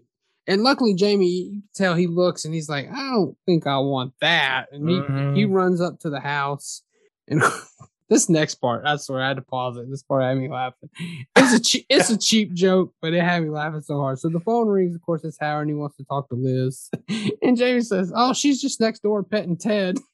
Oh man! It's like, oh my god! And like even Howard's like, "What? Wait, what? What's happening here?" Yeah, that's the good thing. Like if you kind of pay attention to the movie, there's those little innuendo jokes there for the adults to pick up on and enjoy. Right, yeah. I mean, obviously, he's talking about the reindeer because he named Ted, but man, that shit had me laughing. I can see Josh just rolling on the couch, just couldn't stop laughing. Oh, it was funny. And then Jamie gives this big speech about how he needs to keep his promises. Howard's never keeps his promises. And he starts talking about, you said it about Turbo Man and all this. And Howard loses it here, and he needs to keep his calm because he's the one fucking up. He's the one making the mistakes. But he's like, I'm tired of hearing about Turbo Man. You need to drop it. And of course, Jamie says, no, you never keep your promises, and just slams the phone down. So he's not going to tell Liz that he's still out, what's going on. Then we realize Howard's making this phone call from a phone booth in a diner. I've never been in a diner that has a phone booth inside it, but I guess. Well, I'm sure I think they have existed. Yeah, I would think so. But of course, he comes out, and who's in this diner? Myron is back. Uh-oh. And then I love they're sitting down to drink coffee, and Myron pulls out a bottle of liquor from his pocket and pours it in his coffee. I mean, after the day they had, they kind of deserve that little break. They do. And here we get Howard. He's telling a story about years ago building this clubhouse for Jamie and how happy Jamie was when that happened. But I guess since then, he's kind of gotten really busy, and he hadn't been able to spend that bonding time with him. And Myron says, you got to do that because he never forgave his father for not getting him. And apparently I looked it up. This was a real toy, a Johnny 7 OMA gun, which is a one-man army gun. And that was a real hot selling toy. And he's like, and Myron says, my neighbor got that toy and now he's a billionaire. I didn't get the toy, and I'm just look at what me. I'm just a loser with no future.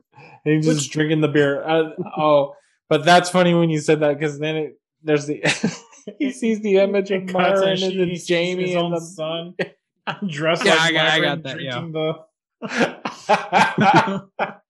and the way Jamie was there, he's like, yeah, Jamie's like, here's to you, Dad. It's like one of those like crazy moments that kind of like when we watch Planes, Trains, and Automobile, like where John Candy was dressed as the devil. Yeah, right. It's like that kind of crazy flash, you know. It has that kind of John Hughes. Yeah. But I mean, I gotta say, that's kind of putting the post office down. That is not like a loser job. No, not by any make means. pretty good money. Yeah. That's a pretty good career. They're federal employees. That and they have to work really hard though. It's and they get treated like shit, by people. So respect to all the postal workers out there. For real. So, especially this time of year. Yeah. Well, think about it. He's out, I guess, like you said, doing his post office job, but also trying to find a toy. I don't even know if he's even had time to do his job the whole day. Well, the thing is, though, if you notice everywhere he goes, he's carrying his damn tote bag with him. Right. So obviously, I think he's working. He's just dropping shit off as he's going. Like, what was it? They were running on that earlier in the film when they were running, and he's just like throwing mail out of the back. No, I'm thinking that's like when they're running to the radio station. Yeah. That's to the radio station. Okay, never mind. I thought that was earlier. Which this is when the DJ comes on saying that they have one Turbo Man, and it's the first caller to identify all 8 reindeer will win. And of course, Howard runs to that phone booth, but he ends up having to. Myron's trying to get in. He smashes his hand trying to get in. Howard calls. He gets through. He's about to give the answer, and Myron pulls. I thought he pulled the whole phone cord out. I'm not sure if that's what he did exactly or not. But then they're destroying this phone in this diner. And the guy that works at the diner, he's like, the radio station is just 2 blocks down the road. You can always just go there. I'm like, that's all you have to say after they're having this after they destroyed the phone. Yeah. So of course they stop and they look at each other and they start bolt out dashing. the door. Yep. Dasher. Yeah, exactly. And of course, as they're running, Howard is sitting there saying the 8 reindeer so that he has the answer. and I put it, I guess you're right. I guess Myron's delivering mail. I wrote down he was throwing the mail at Howard. That's to what try I to stop thought. him. I thought he was throwing the mail out in order to get rid of the weight or something from the back. That's true. Yeah, that's another thing. True. I thought he was throwing it, hoping it would trip him up somehow, like he slipped on it. But you might be right. He might have been trying to get rid of the weight. But of course, Howard makes it for, and as you go in, you hear this caller that got through, and he's like, Randy, Jermaine, Tito. These are all Michael Jackson brothers, by the way. Jackson Right. 5. Jackson Yeah. 5. Yep. And of course, Howard banging on the window, and you guys Like had a crazy to love this. person. Yeah, like a crazy person. But you guys had to love the DJ here. It's Martin Mull. Martin You Mull. know him, Yeah. With the ponytail. With the ponytail. yeah, with the ponytail. I was like, I know we all know him from Roseanne. I don't know him from much else though. I'm guessing you guys He do. guest starred an episode of Golden Girls. That's another place I know him from. Yeah, he's sort of been everywhere on television. You Okay. kind of see him in different places. Yeah. So he's got his ponytail. He's calling security, and like Chad said, saying a madman is there. Because if he comes up just banging on the window, I'd be saying Big angry too. Austrian guy banging on windows. Myron the answer. Yeah. And he rattles off the reindeer quickly, and then Myron he shows shatters up. the door when he That's like right. when he breaks it open, like the window, the glass and the door shatters, and he's like of course the DJ's like terrified. Freaking out. I got the answer. Donna Blitzen. Actually, do you guys know all the reindeer names? No, I can't do it. Yeah. Let's see. Chad was actually trying to remember them a few nights, like a couple Dasher, weeks ago. Dancer, Prancer, Donner Blitzen. Oh god, Comet. Oh god, I don't know. I want to say Cupid after that, but Cupid's one of them. Yes, Cupid? Okay. I think Cupid's one of them. Oh, okay. Comet, Cupid. Oh no. Well, wait, Blitzen and because they all rhyme. They Like, rhyme there's together, Two yeah. each that rhyme almost, or something like that. I want to say like Blitzen and Nixon or something. Shit. Well, You were I'll get it close. I right, mean, that's so- actually a lot of. You That's good. remember a lot of names. Yeah. I definitely wouldn't have known. And then Rudy. Well, Rudolph for yeah, extra. Rudolph doesn't count as the 8. No, but he does. He comes in later. But the 8 were rude to him. The 8 were awful to him. Just saying. So was Santa. I mean, if we're And going Santa- by, Good point. God, Santa Claus is an asshole. Until he's like, Rudolph, will you light the night away with your big red nose? So Myron shows up. Howard's telling him, too late. I've already got the correct answer. And of course, Myron, I don't know. Myron brings out a package and he says it's a homemade explosive device. He says, And they again, come through the mail a major all the time. crime is being committed right here. A terroristic crime. Very much so. Very much so. He says they come through the mail all the time. I kept one in case I ever needed it. And of course, Howard now trying to be friendly. They still believed him anyway because I'm like, wouldn't it have blown up at some point if you kept it? Like, how would you evacuate if it's wrapped up? I don't know. You know what I mean? Like, it could be a remote signal. But like, at one point, it's not what he made. But at one point, he throws it. That could be the activation trip is throwing it, and when it lands, it can activate it. I don't know. Yeah, I don't know how bombs are. I'm not a bombs person. But anyway, he throws it. It lands, and it's fake. Not yet. Hold up. Not yet. Okay. Oh, it keeps going. Howard tried to play buddy with him. He's like, we tried to work together. And he's like, no, I tried to work with you. You're the kind of man who laughs at my knee socks and my safari hat in the summer. And of course, but the DJ does laugh. Myron says, you're the kind of man who puts his trash can in front of the mailbox, so you have to get out of his Jeep just to put the mail in. And then this is where he's so upset he accidentally throws it in the air and it falls down. And it turns out it was just a music box. It's like, ding, ding, ding. Yeah. And then the DJ hearing all this goes, wait, did you guys actually think you were going to win a Turbo Man? No, this is a certificate for a Turbo Man once they're available again. Which would be after Christmas, of course. Myron gets mad. He pushes Howard into the cassette rack. Mid-90s, got a cassette wall here. Mm-hmm. And he runs out, and what's he do? He gets caught by the police. So Howard tries to sneak around the back, and of course he gets caught by old motorcycle cop again. At this time, Myron pulls out another box, saying this is an explosive. And of course, Howard knows at this point, okay, he's lying. Who knows what it is, but it's not an explosive. And Myron's like, I work for the post office. I'm unstable. I could go postal anytime. Again. Terroristic threats, yeah. Yep. And Howard tells me, Myron's totally insane. And the crazy thing is, he did that in front of police. Yeah. Well, and Howard's committing a crime too, being an accessory to this whole thing. That's true. Well, he's taking off. Myron's telling the cop, you better put your guns down. Put your guns down. He's putting it down. He's like, he puts down the bomb and then he runs off. And then, of course, motorcycle cop picks up. They're like, no. What are you doing? What are you doing? He's like, oh, it's no big deal. I was on the bomb squad for 10 years. Then we cut to Howard outside and Howard's down in the street running. Myron's running across like one of those bridges that connect buildings or something. Things between. Yeah. Sky bridges, I think is what they're called. And then, of course, we hear this kaboom. Well, first it cuts back because the cop actually says, we've been duped. This is a fake. And then he opens it up and then boom. He cuts outside and behind Howard. Howard's like, oh shit. And then Myron, when it goes out, he's like, that's a sick world we're living in. Sick people. Sick people. Like, you're the one that set this up. I know you didn't think it was a bomb, but that bomb, I think, would have killed the police at that point. There's no way they would have survived that. Nothing left. Especially the guy that was holding it. Like, his hands and his head probably would have blown off. Well, later you do see him with his hands wrapped. His hands are wrapped, but that's it. But still, he had his hands. His hands, like his face and everything's fine. Yeah, I made that note. I was like, it cuts back and they're all like covered in the soot and the black and stuff, but they're all surviving. I'm like, that bomb was big. They're all dead. I'm sorry.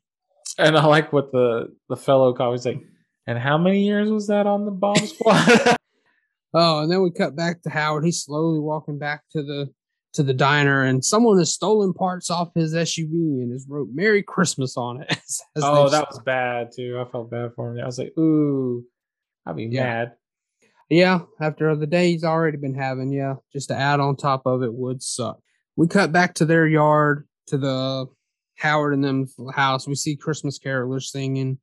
We get a glimpse of Howard's car figgy being towed. pudding is Chad's favorite part. They were saying that. I was like, what the fuck is figgy pudding? Like, ugh. And then the entitlement of these people singing, bring us some figgy. Like, you're not going to say please? They're going to sing it, right? Please bring me some figgy pudding. They didn't say please, though. That's the thing. They were like, bring it to me. Get out of here. Go get a job. Gosh, Chad. Get off my lawn. So is it the tow truck dropping off Howard? He's going home. That's the tow truck's taking that. I don't know. You ain't taking it to a damn mechanic. That car's done. But he goes in, and what's he see? He sees Ted putting the star on the top of the tree, which is his tradition. Of course, he's seeing it from the outside. He doesn't know that Liz is inside questioning what he's doing, saying that this is Howard's job. This is what he does. He just sees them together, and remember, the last thing his son told him was Liz was out there petting Ted. But oddly enough, even in this particular scene, he's more concerned about Ted putting the star on the tree. He's not like he's in my house putting my star on my tree. And I'm like, you're not even gonna mention the fact that he's like in there like getting friendly with your wife. Well, I mean, I guess by him putting the star on the tree, that's his role in the family. That's his that's the Ted's signature taking. The signature Howard thing he does every year. That's because apparently he's very busy, but he can take the time to put the star on a tree. Well, I mean, then, it shouldn't take. Then 5 Howard seconds gets to thinking. He gets to thinking. Yeah, you're right. He gets to thinking. He remembers Ted saying that he had that Turbo I Man got Johnny a Turbo Man months ago. So what's he do? He should be going to jail again because he goes and breaks into the house. Breaking and entering. Good God. So many crimes are being committed in this movie. And I'm sorry, but if you're going to get your son a Turbo Man, maybe don't wrap it in Turbo Man wrapping paper. Exactly. It was just such a dead giveaway. Like but I do think it's kind of funny that he assumed, oh, that's the... Well, I mean, I know he said that I got Johnny the Turbo Man, but imagine if it was like he picked up the wrong one and it was actually Booster in the package. It would be, but I mean, he presses it to make sure it says it. Yeah, I was just sitting there thinking, like, how funny would that have been, though? It was actually Booster instead. It should have been. I don't know why. I would never wrap a Turbo Man in Turbo Man wrapping paper. Right? My goodness. And like other presents were wrapped in other wrapping paper. It's not like that's the only wrapping paper he used that year. Exactly. But now it cuts back. Ted and Liz have now. Oh, and I like how he had by the way, a train going the whole time. That little electronic train. Oh yeah. Even while he was out of the house. So I'm like, you left that little train going on the whole time? Well, I guess they were just next door, so he didn't worry. Yeah, about but for a while, right? Because is that the same day where he's also making the cookies while she's in the shower? Yeah. Yeah, I don't know if they've gone back and forth because they're neighbors, but yeah, he might just leave it on the whole Christmas season. Who knows? And that thing making that noise the whole time, going beep beep. Yeah, maybe he turns it off at night and that's it. Oh, that's like have it on the whole day. Me. Well, it doesn't matter. He's not there. He's not hearing it. Well, that's true. He's at Liz's house. She's petting him. She was petting the reindeer, Chris. Jeez, stop being dirty. But no, now they're outside, and this is where they're listening to Chad's favorite part about them singing the figgy pudding, because they're listening to it where Ted actually puts his arm around Liz's shoulder. That's going to be Chad's new nickname from now on, Figgy Pudding. It's his model. Shut up. It's your model name. Shut up, Chris. Chad's a model now. His name is Figgy Pudding. Everybody welcome to the stage. Figgy Pudding. Walk on the runway, Figgy Pudding. So Howard sees him outside, so he has to go out the back door. And then as he sits there, he's like, what am I doing? I'm stealing from a kid. Like, at least it hits him. It took him a while. Yeah, at least it took a while. Yeah. He's making poor decisions, but he turns around and sees the reindeer. And he's like, nice doggy. And of course, the reindeer growls at him, chases him. He ends up knocking some statue over. I think it was Balthazar. He says later. He says it in a minute. Yeah, Balthazar. And it rolls into the Balthazar? It was that little thing that he ended up kicking into the fireplace. But I mean, I'm not sure. What is a Balthazar, though? I'm out of the loop. I don't know. I'm not sure what it was either. At first, I think maybe one of the first things I thought was I thought honestly it was like the baby Jesus. That was more. That would have been awesome. I thought a baby Jesus into the fire. I thought it was a baby Jesus that was kicked into the fire at first, and then he kicks it through the window. Because that's what I thought for many years. Is like, and then he kicks a baby Jesus into the fire. So. Well, yeah, he kicks in the fireplace. He locks the reindeer. The smoke alarm goes off. He pulls it out of the fireplace, trying to stomp it out. Eventually kicks it out the window, like you said. And that's when Ted sees it. And that's when he's like, Balthazar. So I don't think it's the baby Jesus. And it was funny because like the head flies out the window or whatever it is, like flies out the window and like the carolers like disperse screaming. Right. Well, I mean, you don't know. A head comes flying out. But I like too that he decided to use his scarf to try to put out the fire rather than the snow that it landed. Snow that was like right there. Because there was a lot of snow that was right there. He could have just quickly packed onto it. He's like using his cashmere scarf to put it out. That make too much sense, Chris. Come on. That's right. For movie purposes, it's got to be the scarf. Right. And he comes out and Liz questioning what he's had. He's like, "What do you have?" And then he realizes this is the Turbo Man. He didn't put it back. And he's like, "You know what?" Also said, "I'm Turbo Man." Yeah, you're right. It did say it, and that's how they figured it out. And Liz is like, "You know what? I don't want to hear anymore. You've done enough lying." She was just like, "Well, it looks like you broke into our neighbor's house, and you're stealing his kid's present." I don't need to hear anymore, Howard. And then she turns to Ted. Ted, can you drive us to the parade? Ted, get the car. Yeah. Actually, I just realized, who probably could have played Liz in this movie and made it actually kind of a bigger role? No offense to Rita Wilson or anything, but you know who I thought for a second? Sally Field. Like, now. She's too commanding, though, I think. I think it would have been too much for this role. Probably. Mm-hmm. But it was kind of funny because she would have had that good comedic offbeat from Schwarzenegger, too, and be like, Howard. But Liz was very much the straight shooter in this one. The whole time. Like the straight character. Yeah. The whole time. Anyway, sorry, keep going. Ted turns to look at Howard and he says, "You can't bench press your way out of this one, I guess." I guess that's a jab at his little weightlifting career he had. He's like, because he's all big and muscly. Buff. And then, of course, after that, the reindeer's coming back and he runs and Howard just knocks the shit out of him. He's like, oh, wait. He's like, now's not the time or something like he's that. Like, you started it. No. Before the deer ran to him. Oh. Because he did say, I think, didn't he say something to the deer when it was like, and he's like, I am not the one to mess with right now, or something like that. Yeah, maybe so. Punched him. Maybe he did. Yeah, I know what you said. I just don't know exactly what he said, but it was something along. And then after he punched it, then that's when the deer's like, yeah. That deer's face though, it reminded me of the Tommy Boy scene with the deer in the car. It's like, so he's like, you started it. And then it cuts to Howard. He's outside giving the reindeer a beer. And that deer's like, but it's fashion. It's fashion. Well, wait, is it fashion, Chad? Then Howard, he sees some picture of, I don't know if it's that Jamie drew or Johnny drew of the family, but either way, Howard's like, okay, it's time for me to finally keep my promises. So now it's parade time. And they get out and they're pulling up to the parade, and this parade's already starting. I'm like, you guys knew this parade. This was your whole day's plan, was to go to this damn parade. Why are you still late to the parade? Makes no sense. Exactly. Like, damn, Ted, you're supposed to be super dad of the year. You couldn't get there on time. I guess waiting for Howard, hoping he'd show up in time, I guess. That's true. And he had to comfort Balthazar. Who's now Freddy Krueger. Right? So they let Johnny and Jamie get out. They go stand with friends while Ted and Liz are going to go park the car. And I was like, okay, so this parade has the Tick, the animated version of the Tick. Yeah, you know, you got Leonardo from Ninja Turtles, like you were talking about. I saw Gumby, Ernie, Sonic the Hedgehog. I saw some Rock'em Sock'em robots. Saw Cabbage a box Patch of Kids. Cabbage Patch Kids, a box of crayons. I love that the kids, I don't see the kids doing this, but they get so excited and high five over Cat in the Hat.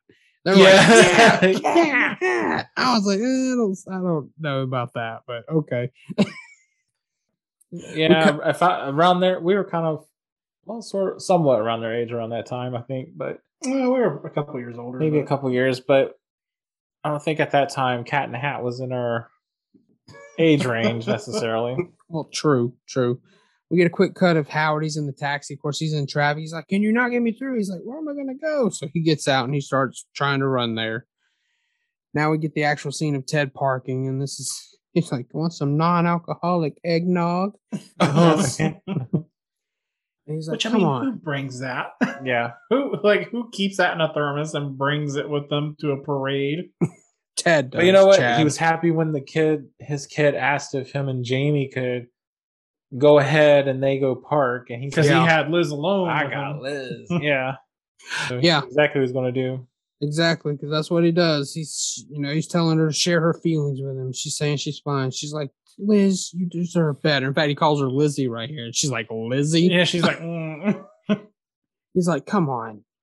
You know I'm a good shoulder to cry on." He pulls his head down towards her. He's like, "We can't hide our..." He pulls her head. Well, yeah, that's what I meant to say. I guess I thought I said it the right way. Yeah, he pulls her head. Yes. He's like, "We can't hide our feelings anymore." And then he starts talking about it all began at the Labor Day barbecue. So, when she asked him how to marinate ahi tuna. That's what got him so. And all she needed was some Italian dressing. That's all she needed. That Chef's kiss. Yeah, fish marinated in Italian. I know, right? So, of course, at this point, Howard's there. He sees them in the car. Ted's leaning in. He doesn't realize Liz is actually pushing away. He keeps seeing it at the wrong moments. But here you go, Chad. Who do we run into? Motorcycle cop again with his hands wrapped up. And he's got his coffee. And, of course, he ends up knocking the coffee in the air, knocks the cop down. It's falling on him, burning his wrapped up hands. He's like, I can't move.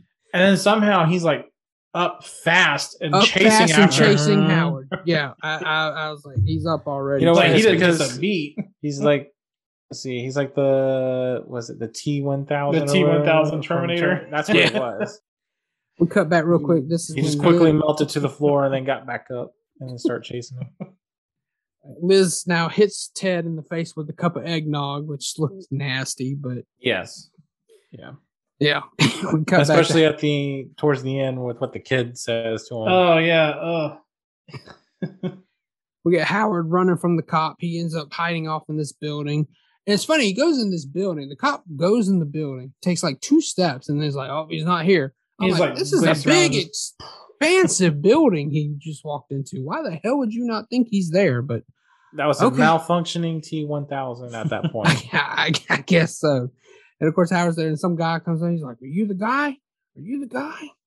He's like, "What?" And he starts putting on the suit. And of course, it's obvious to tell what it is. Yeah, they're trying to make it seem like it's going to be a big reveal. And there's like a whole team of people just ripping his clothes off and putting the costume on him. And the guy, I guess he's like the stage manager, if you will, is going through being like, did you read the new changes that we made? Did you go to that conversation we had on the phone? Blah, blah. There's new controls. There's 3 different ways you have to do it in order to activate the thing. Like the jetpack. He's like, "Oh, and by the way, the guy you replaced, he's doing really well today. He's got brain waves, which is a very good sign." Right. So sorry that happened during rehearsal, but hopefully we've made all the changes that we need to. And he's like, "What?" Yeah, no kidding. Something went bad, very bad. Which we gotta find out why too. So, and then we get our first. We get damn Booster costume, and you guys recognize this guy, right? I told Chad. I was like, "Oh no," because he kept going off. He's like, "There you are. Where the hell are you?" He's just kind of going off smoking. Yeah. And I'm like, "Calm down, Booger." As soon as Chris said that, I was like, "That's where he's from." So I was like racking my brain. I was like, "Who the hell? Where have I seen this guy before?" Yeah, because this line actually it gets cut out of a lot of when it's shown on TV. They don't say this because he's like, "I've been sweating like a dog in a Chinese restaurant." I was like, "Oh, that doesn't bode well." Yeah, no, I wonder did they cut? I don't remember seeing that. Did they cut that out in the Disney Plus?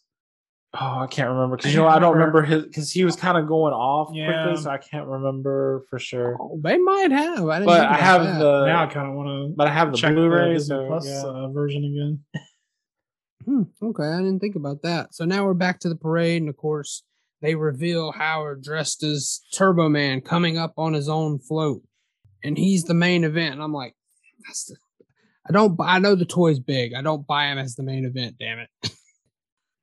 Of course, he's just standing there not knowing what to do, and Booster's yelling at him, "Wave, you idiot, wave!" Oh yeah, yeah. Is it wave? Is it wave? He's like this like goofy smile on his face as he's like waving. Yeah, and this part coming up gets to me, but with him in this suit, well, it's after the fight, so let's get there first. Of course, now everybody's cheering for him. They're loving him. He's actually kind of enjoying the spotlight being on him. Yeah. He finally spots Jamie. He specifically salutes him. And then they're talking about how Turbo Man would choose Chad did the salute. This is not on video. Chad did the salute. Chad's like, I'm doing it now. It's also the Al Borland salute. That's all you Home Improvement fans out there. That's very true. So Turbo Man gets to choose a child from the audience to win this very special Turbo Man doll. And then fucking motorcycle cop is somehow on his own float. And I'm like, do cops get their own float? What the hell is this? Oh, yeah.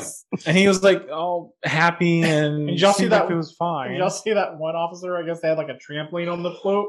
And there was like one police officer that was like jumping in the air doing like backflips and shit. In uniform, no less. He was, yeah. In uniform. So I gotta ask, do you think your dad could perform those tricks on the track? Absolutely not. No.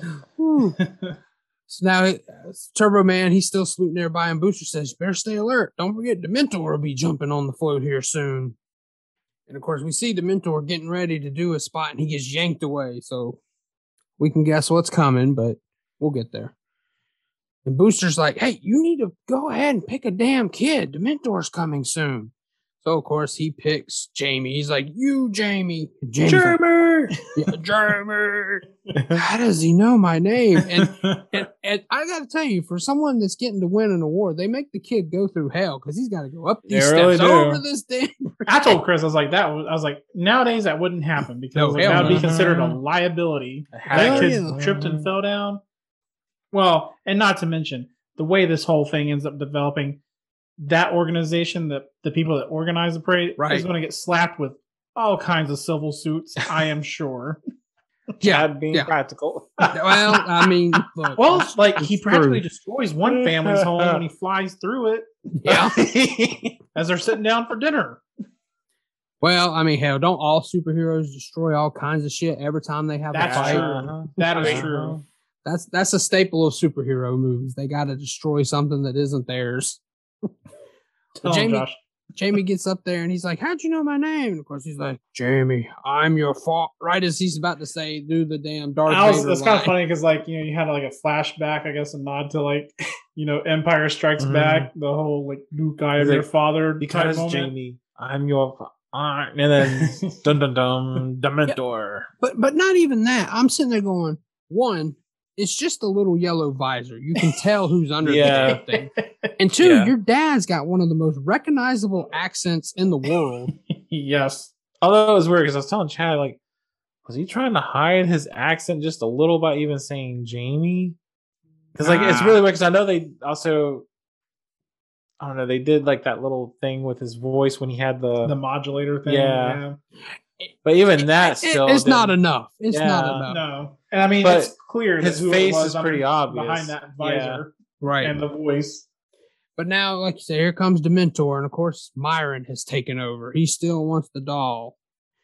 He's like, "Give me the doll, and no one gets hurt." But wait, I like where he's like, he shows up, and people, he's like, "Shut up, shut up." He's like, "That's not in the script, is it? Is that in the script?" Let's say, yeah. Booster's like, "This isn't how we rehearsed it." He's like, "Shut up, Booster. No one likes you. No one likes you." And punches him off the damn float. And then all those kids attack and Booster. I'm like, poor Booster. Booster didn't do anything to him. And Dementor grabs Jamie, and he of course, "Ta-ta, Turtle Man." And then this next part, he sends his fist flying into Turbo Man. I'm like his actual fist came off. Like it seems like he's in the costume. Like that's where his hand is. Well, that's the thing, right? It's like this is supposed to be a parade. Right. And these costumes have all those tricks. Yeah, exactly. And like dangerous tricks. It's like for propelling stuff and shooting little discs and shit that jetpacks that send you like, God, how many feet did he go shooting up in the air later on? Yeah. And after he sends the fist, that's when Jamie tells Turbo Man, use your turbo disc. And he ends up knocking Dementor out. But then here comes the demon team. Well, I like when you hit him with the turbo disc because his face. He's like, he's like, his eyes just go left, right. And after the demon team showed up, here's where Chad says Jamie earns his black belt because he kicks Dementor right. That was me. Of course, because he's like, hiya! He does that kick and kicks him right in the nards. He kick him in the nards. The mentor has him nards.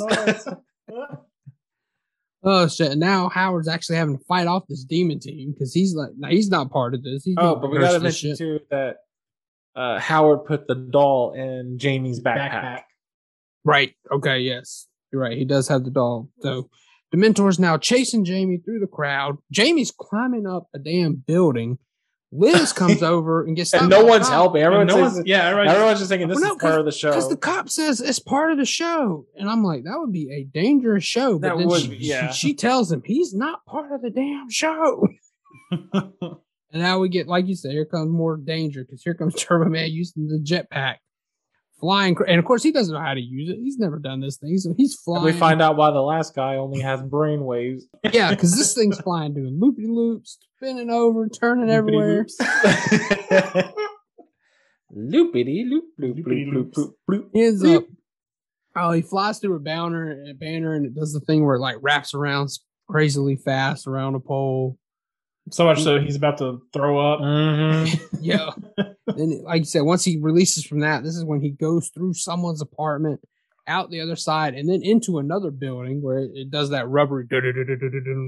Yeah, flies straight and head on, just right into a brick wall. Oh, yeah, and he just it's just standing there in place. Looks like one of those door stopper things. Yeah, that's exactly what I thought about. I thought about it. Exactly a door stopper. Yep. I remember used to playing with those when I was a kid. I'll just lay on the floor and poor Josh. Maybe he really was a little poorer than us. All he got for Christmas was a door stopper. Bless his heart. I didn't have any toys. I had a door stopper, damn it. Hey, you know what? What did you name that door? What did you name that door stopper, Nick? Hey, those door stoppers could provide minutes of entertainment. Exactly. Josh was a little cat. Like he just pawed at it. Boing. Yeah, so now we cut back to the building. Dementor's trying to get Jamie. He's knocking a Christmas tree over that's on top of the building, and now they're both hanging over the street. And Jamie's telling Turbo Man, use your... Yeah, this is where you talked about, Chad. Use your turbo ring. I think it was turbo ring. I think that's what it was. I'm pretty sure. Yeah, I know. I wrote down turbo ring here. Okay. Oh, nice. Okay, he found it. Yeah. And of course, he misses. Dementor grabs the doll out of his bag, but here comes the turbo ring coming back and hits Dementor, knocking him off. D falls onto this like giant present that's on the ground, I guess, or in the truck or something. Still has the Turbo Man doll, but as you said, cops surround him here. What was it? He's like, I won. Yeah, victory. Victory. And then, of course, at that point, Jamie falls off. He can't hold on anymore, but Howard saves him by flying and catching him as Turbo Man. And then he flies over the parade, like he goes down and goes right above the top of the people, do that dramatic flying. Takes him to Liz, and Liz doesn't recognize him either. And I'm like, maybe it's the Clark Kent syndrome. I guess so. You put glasses on the superhero, and they still won't recognize him. It's like it would almost have been better if, like, he's talking and they made a joke like, you sound just like Arnold Schwarzenegger, or just something like that. To throw that would have been hilarious. But for me to actually believe they don't recognize the way he looks under that or his accent, even through the voice modulator thing, is still very thick, very noticeable. But I was like, okay, whatever. And then, of course, Jamie's sad because his dad wasn't there to see it. And that's when Howard's like, "Oh, but I was there, Jamie," and takes. Now you sound Irish. All of a sudden. But I was there, Jamie. Oh, that's Irish. That's like Scottish. Scottish. Aye, laddie. Well, I don't Wrong do a part good of Arnold. Europe, Josh. Wrong part of Europe. Try going east a little. I don't do accents. Damn it. Try to go east a little. So yeah, the cop's coming over. He's bringing the Turbo Man doll back to Jamie. And of course, he's saying, "We could use more guys like you on the force, Turbo Man." I'm like, dude, you're just putting on a thing in a parade. I mean, yes, it ended up being a real thing, but you're supposed to just believe it was all set up. I don't know why you would think you could use him on the force, but whatever. Of course, Howard turns around and does that smile, and he's like, "Shit, are you kidding me? It's you of all people." Well, I don't blame him because he was having nothing but bad luck every time Howard was around. That's true. That's true. Now we get Myron. He's being taken away in handcuffs, and he's yelling, "I had it. I had it in my hands." Now here's where we go, right? This is where we go. Why is the black man the only person that gets carted off to jail in this movie? I guess because he was the mentor. Hey, if he had been Turbo Man, what are you gonna do? I guess, right? Yeah. I don't know. You're right. Still, it looks bad. My point stands. It does. Howard did just as much damage. That's true. Very true. He wasn't really supposed to be part of the show. He caused exactly. Like I said, he caused some damage, and he's the one that destroyed the family's houses as they were sitting down for dinner. Yeah, and it was a black family's home. And it was a black family. On top of that, got valid points there. They got the consequences, but he didn't. But granted, I don't know if it's going to work out. But Jamie does give Myron the doll to give to his son. I'm sitting there going, is he going to be home at Christmas at this point? I don't know. Right. It's not looking good for him. And of course, Howard's surprised, like, "You wanted that." He's like, "Why do I need a doll when I got the real thing at home?" What you know what that means? Howard may have kept the costume. Well, the way his wife was looking at him, she wanted him to keep that costume. Yes, she was turned on by Howard in that costume. That is for sure. Save me, Turbo Man. The parade celebrates. They put Turbo Man on their shoulders as they're celebrating, and then that's how the movie ends. Now, did you guys watch the end credit scene? Yes. Okay, good. All right. So we get Howard's finally putting that damn star on the Christmas tree, at least. And Liz is saying, "You went through all this just to get that toy. So what did you get for me?" And of course, he gives that look. He forgot that shit too. He looks in the camera like, "Oh no, breaking that fourth wall." Oh shit! And now, at first, I actually thought she was going to say, "Well, you did all of that for that toy. Like, what would you get me for anniversary or something like that? Like, kind of another." It was like, like another special day or something for me in the future. Yeah. Right. Oh yeah, that would make sense because she should know he just went through all that to get that for that day. I don't know why she thought he would have something right then. It would need to be something later in the future, but apparently they were doing that to try to set up a sequel. I was like, you're gonna start it off on Christmas Eve night, and he's trying to find a toy, trying to find something by then. What the hell is he gonna get? Something from the damn convenience store? I don't know. Yeah. For his story, probably. But I know they had a sequel eventually. Oh, Larry the Cable Guy. I never watched it, but yeah. Me either. No, haven't seen it. Yeah, I'm not going. Yeah, we're not going. Don't plan to. No, I don't want to go down that road. And I don't. Yeah. So now we're gonna do a news segment on the show where I put out on Twitter to give me your thoughts on Jingle All the Way, and we're gonna read those out. You've got mail. All right, so let's go down the list, guys. So first we have my buddy CJ from the Talking Shiz podcast, and he says, "I was surprised how they let that kid talk to him like an adult and get away with it. Getting mad and smarting off. If I did that as a kid, my dad would have taught me not to do that." And he put a gif of Arnold giving the thumbs up as Turbo Man at the end. Well, he's got a point. I think most parents would probably, put their kid back in their place. Yeah. A lot of things. But you can't show that in the movies. But you know what? I have to say, even as a kid and stuff like Chad and I kind of had our moments like that with Dad. To both our parents, really, to some extent. Or it's like, it was. I don't feel like talking to you, so I'm gonna go to my door. Pleasant though. usually ensued a lot of yelling back and forth. Exactly, and Arnold just kind of lets it happen. I think is his point. It's just like in the TV shows, like when those family sitcoms, whenever the kids would get in trouble with him, like, get up to your room, you're grounded. Like, I got my ass beat for breaking the rules when I wasn't supposed to. But you can't show that on TV. Right. Not unless it's HBO. What? I don't know. Show on HBO. Yeah, I don't know when it comes to kids if they'll show it on HBO on there or not. But I had that one episode of Roseanne where Roseanne spanked DJ for stealing a car, and then she just fell to pieces. Well, because she was realizing at that point she was hitting him rather than spanking. I got spanked harder than that multiple times when I was a kid. So, and my parents don't feel one bit sorry about that. So, but anyway. Yep. And the It Takes Two podcast says, I love this movie so much, but can never unsee the fact that Sinbad, the normal human, shoots his actual fist off of his body to punch Arnie at one point. Yep, exactly. Yeah, that's what we were just talking about. I mean, yeah, it doesn't. I was like, is his hand like hidden back? Because that's not the way it looks. It looks like that's supposed to be his fist. Yeah. The Sports Brews and News podcast says this is my favorite Christmas movie. Oh, good for you. Oh. Yeah. And then V from Life Paranormal with V says it's one of my favorite movies to watch during the holidays. She gives the rock on, Christmas tree, and laughing emojis.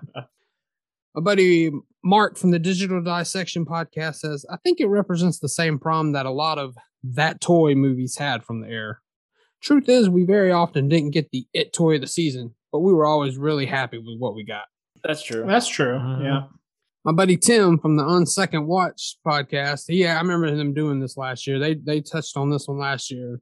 He's like, it's pretty dark and chaotic, and he got to interview the director as well, which was pretty awesome. Oh, nice. So, yeah. So be sure to go check that out on Second Watch. They did back then they did a different kind of review. They would do a nostalgic review and then a separate review after they rewatched it. And then he also had interesting. They still do that same concept, but they put them into one episode now where they do a half of it nostalgia, half of it. Oh, yeah. As a split it up. Rewatch. Yeah, so that's good. The Scottish Murders podcast says it's a fun-filled family Christmas movie, an easy watch. Which I agree. It wasn't hard to watch this. This goes down pretty easy. I didn't feel like it was slogging or anything like that. No, not at all. It keeps once the pace ball gets rolling, keep going. Yeah. It snowballs. It's a big snowball effect. Mm-hmm. Okay. The Bricked Pit podcast says, as an unabashed fan of Sinbad, I love this movie. Yeah, he was great. He was. He was. was. I'm saying. Yeah. He really kept, I think, the comedic glue for this movie that Schwarzenegger couldn't really like. He played kind of the straight man to Sinbad, I guess you'd say. To some, so Sinbad did a great job with that performance. Yeah, completely agreed. Let's Rap says, amazing movie. Laughing out loud. Steve from Everything I Learned from Movies podcast says, he tags his wife. He says, my wife loves it. I just like the cookie remix. Off Radar, it's a movie podcast. The day after your work Christmas party when your head is banging and you are sipping green tea. For me, this is the perfect Christmas hangover remedy. It's basically a bad film, but a guilty pleasure. Arnie thinks bad film's good. Electric Sage Monkey says, best movie ever. Awesome. Tells me I could use this as a future normal episode if he says that. There you go. And then Kevin, he's part of the one half of the Dig in the Dome podcast. He just put the gif up of Sinbad and Booster saying, you know what? Nobody likes you, Booster. Right? That stays with you because that was one of my favorite ones. All right. And finally, this one goes on a little long, so I want to save it to last. Danny, at least I assume it's Danny. It's from It's a Musical Podcast. I'm pretty sure he's the one that runs Twitter. He says, objectively, I know it's a bad film, but I love it. Each year, me and my brother put it on at each of our homes, and we live text the film. Put the cookie down is often quoted throughout the year, as is Balthazar. He's like, I only know the name of Santa's reindeer because of this film, which I will say he's in the UK. He's over there. Mm-hmm. So I don't know how well knowing Santa's reindeer is a thing over there. Of course, we prove we don't know the Santa's reindeer. Chad almost knew them all, but Chad almost had it. Yep. I don't know them all, but yeah, he learned it because of this film. He said, in fact, he said a few years ago I couldn't find my DVD, so found a copy online. He said there's an extended, possibly American cut of the film with extra footage. Never found it again, but I loved it, and I didn't watch the extended version, but the DVD I have does have an extended version. Oh, that's cool. So I'll see what he's talking about.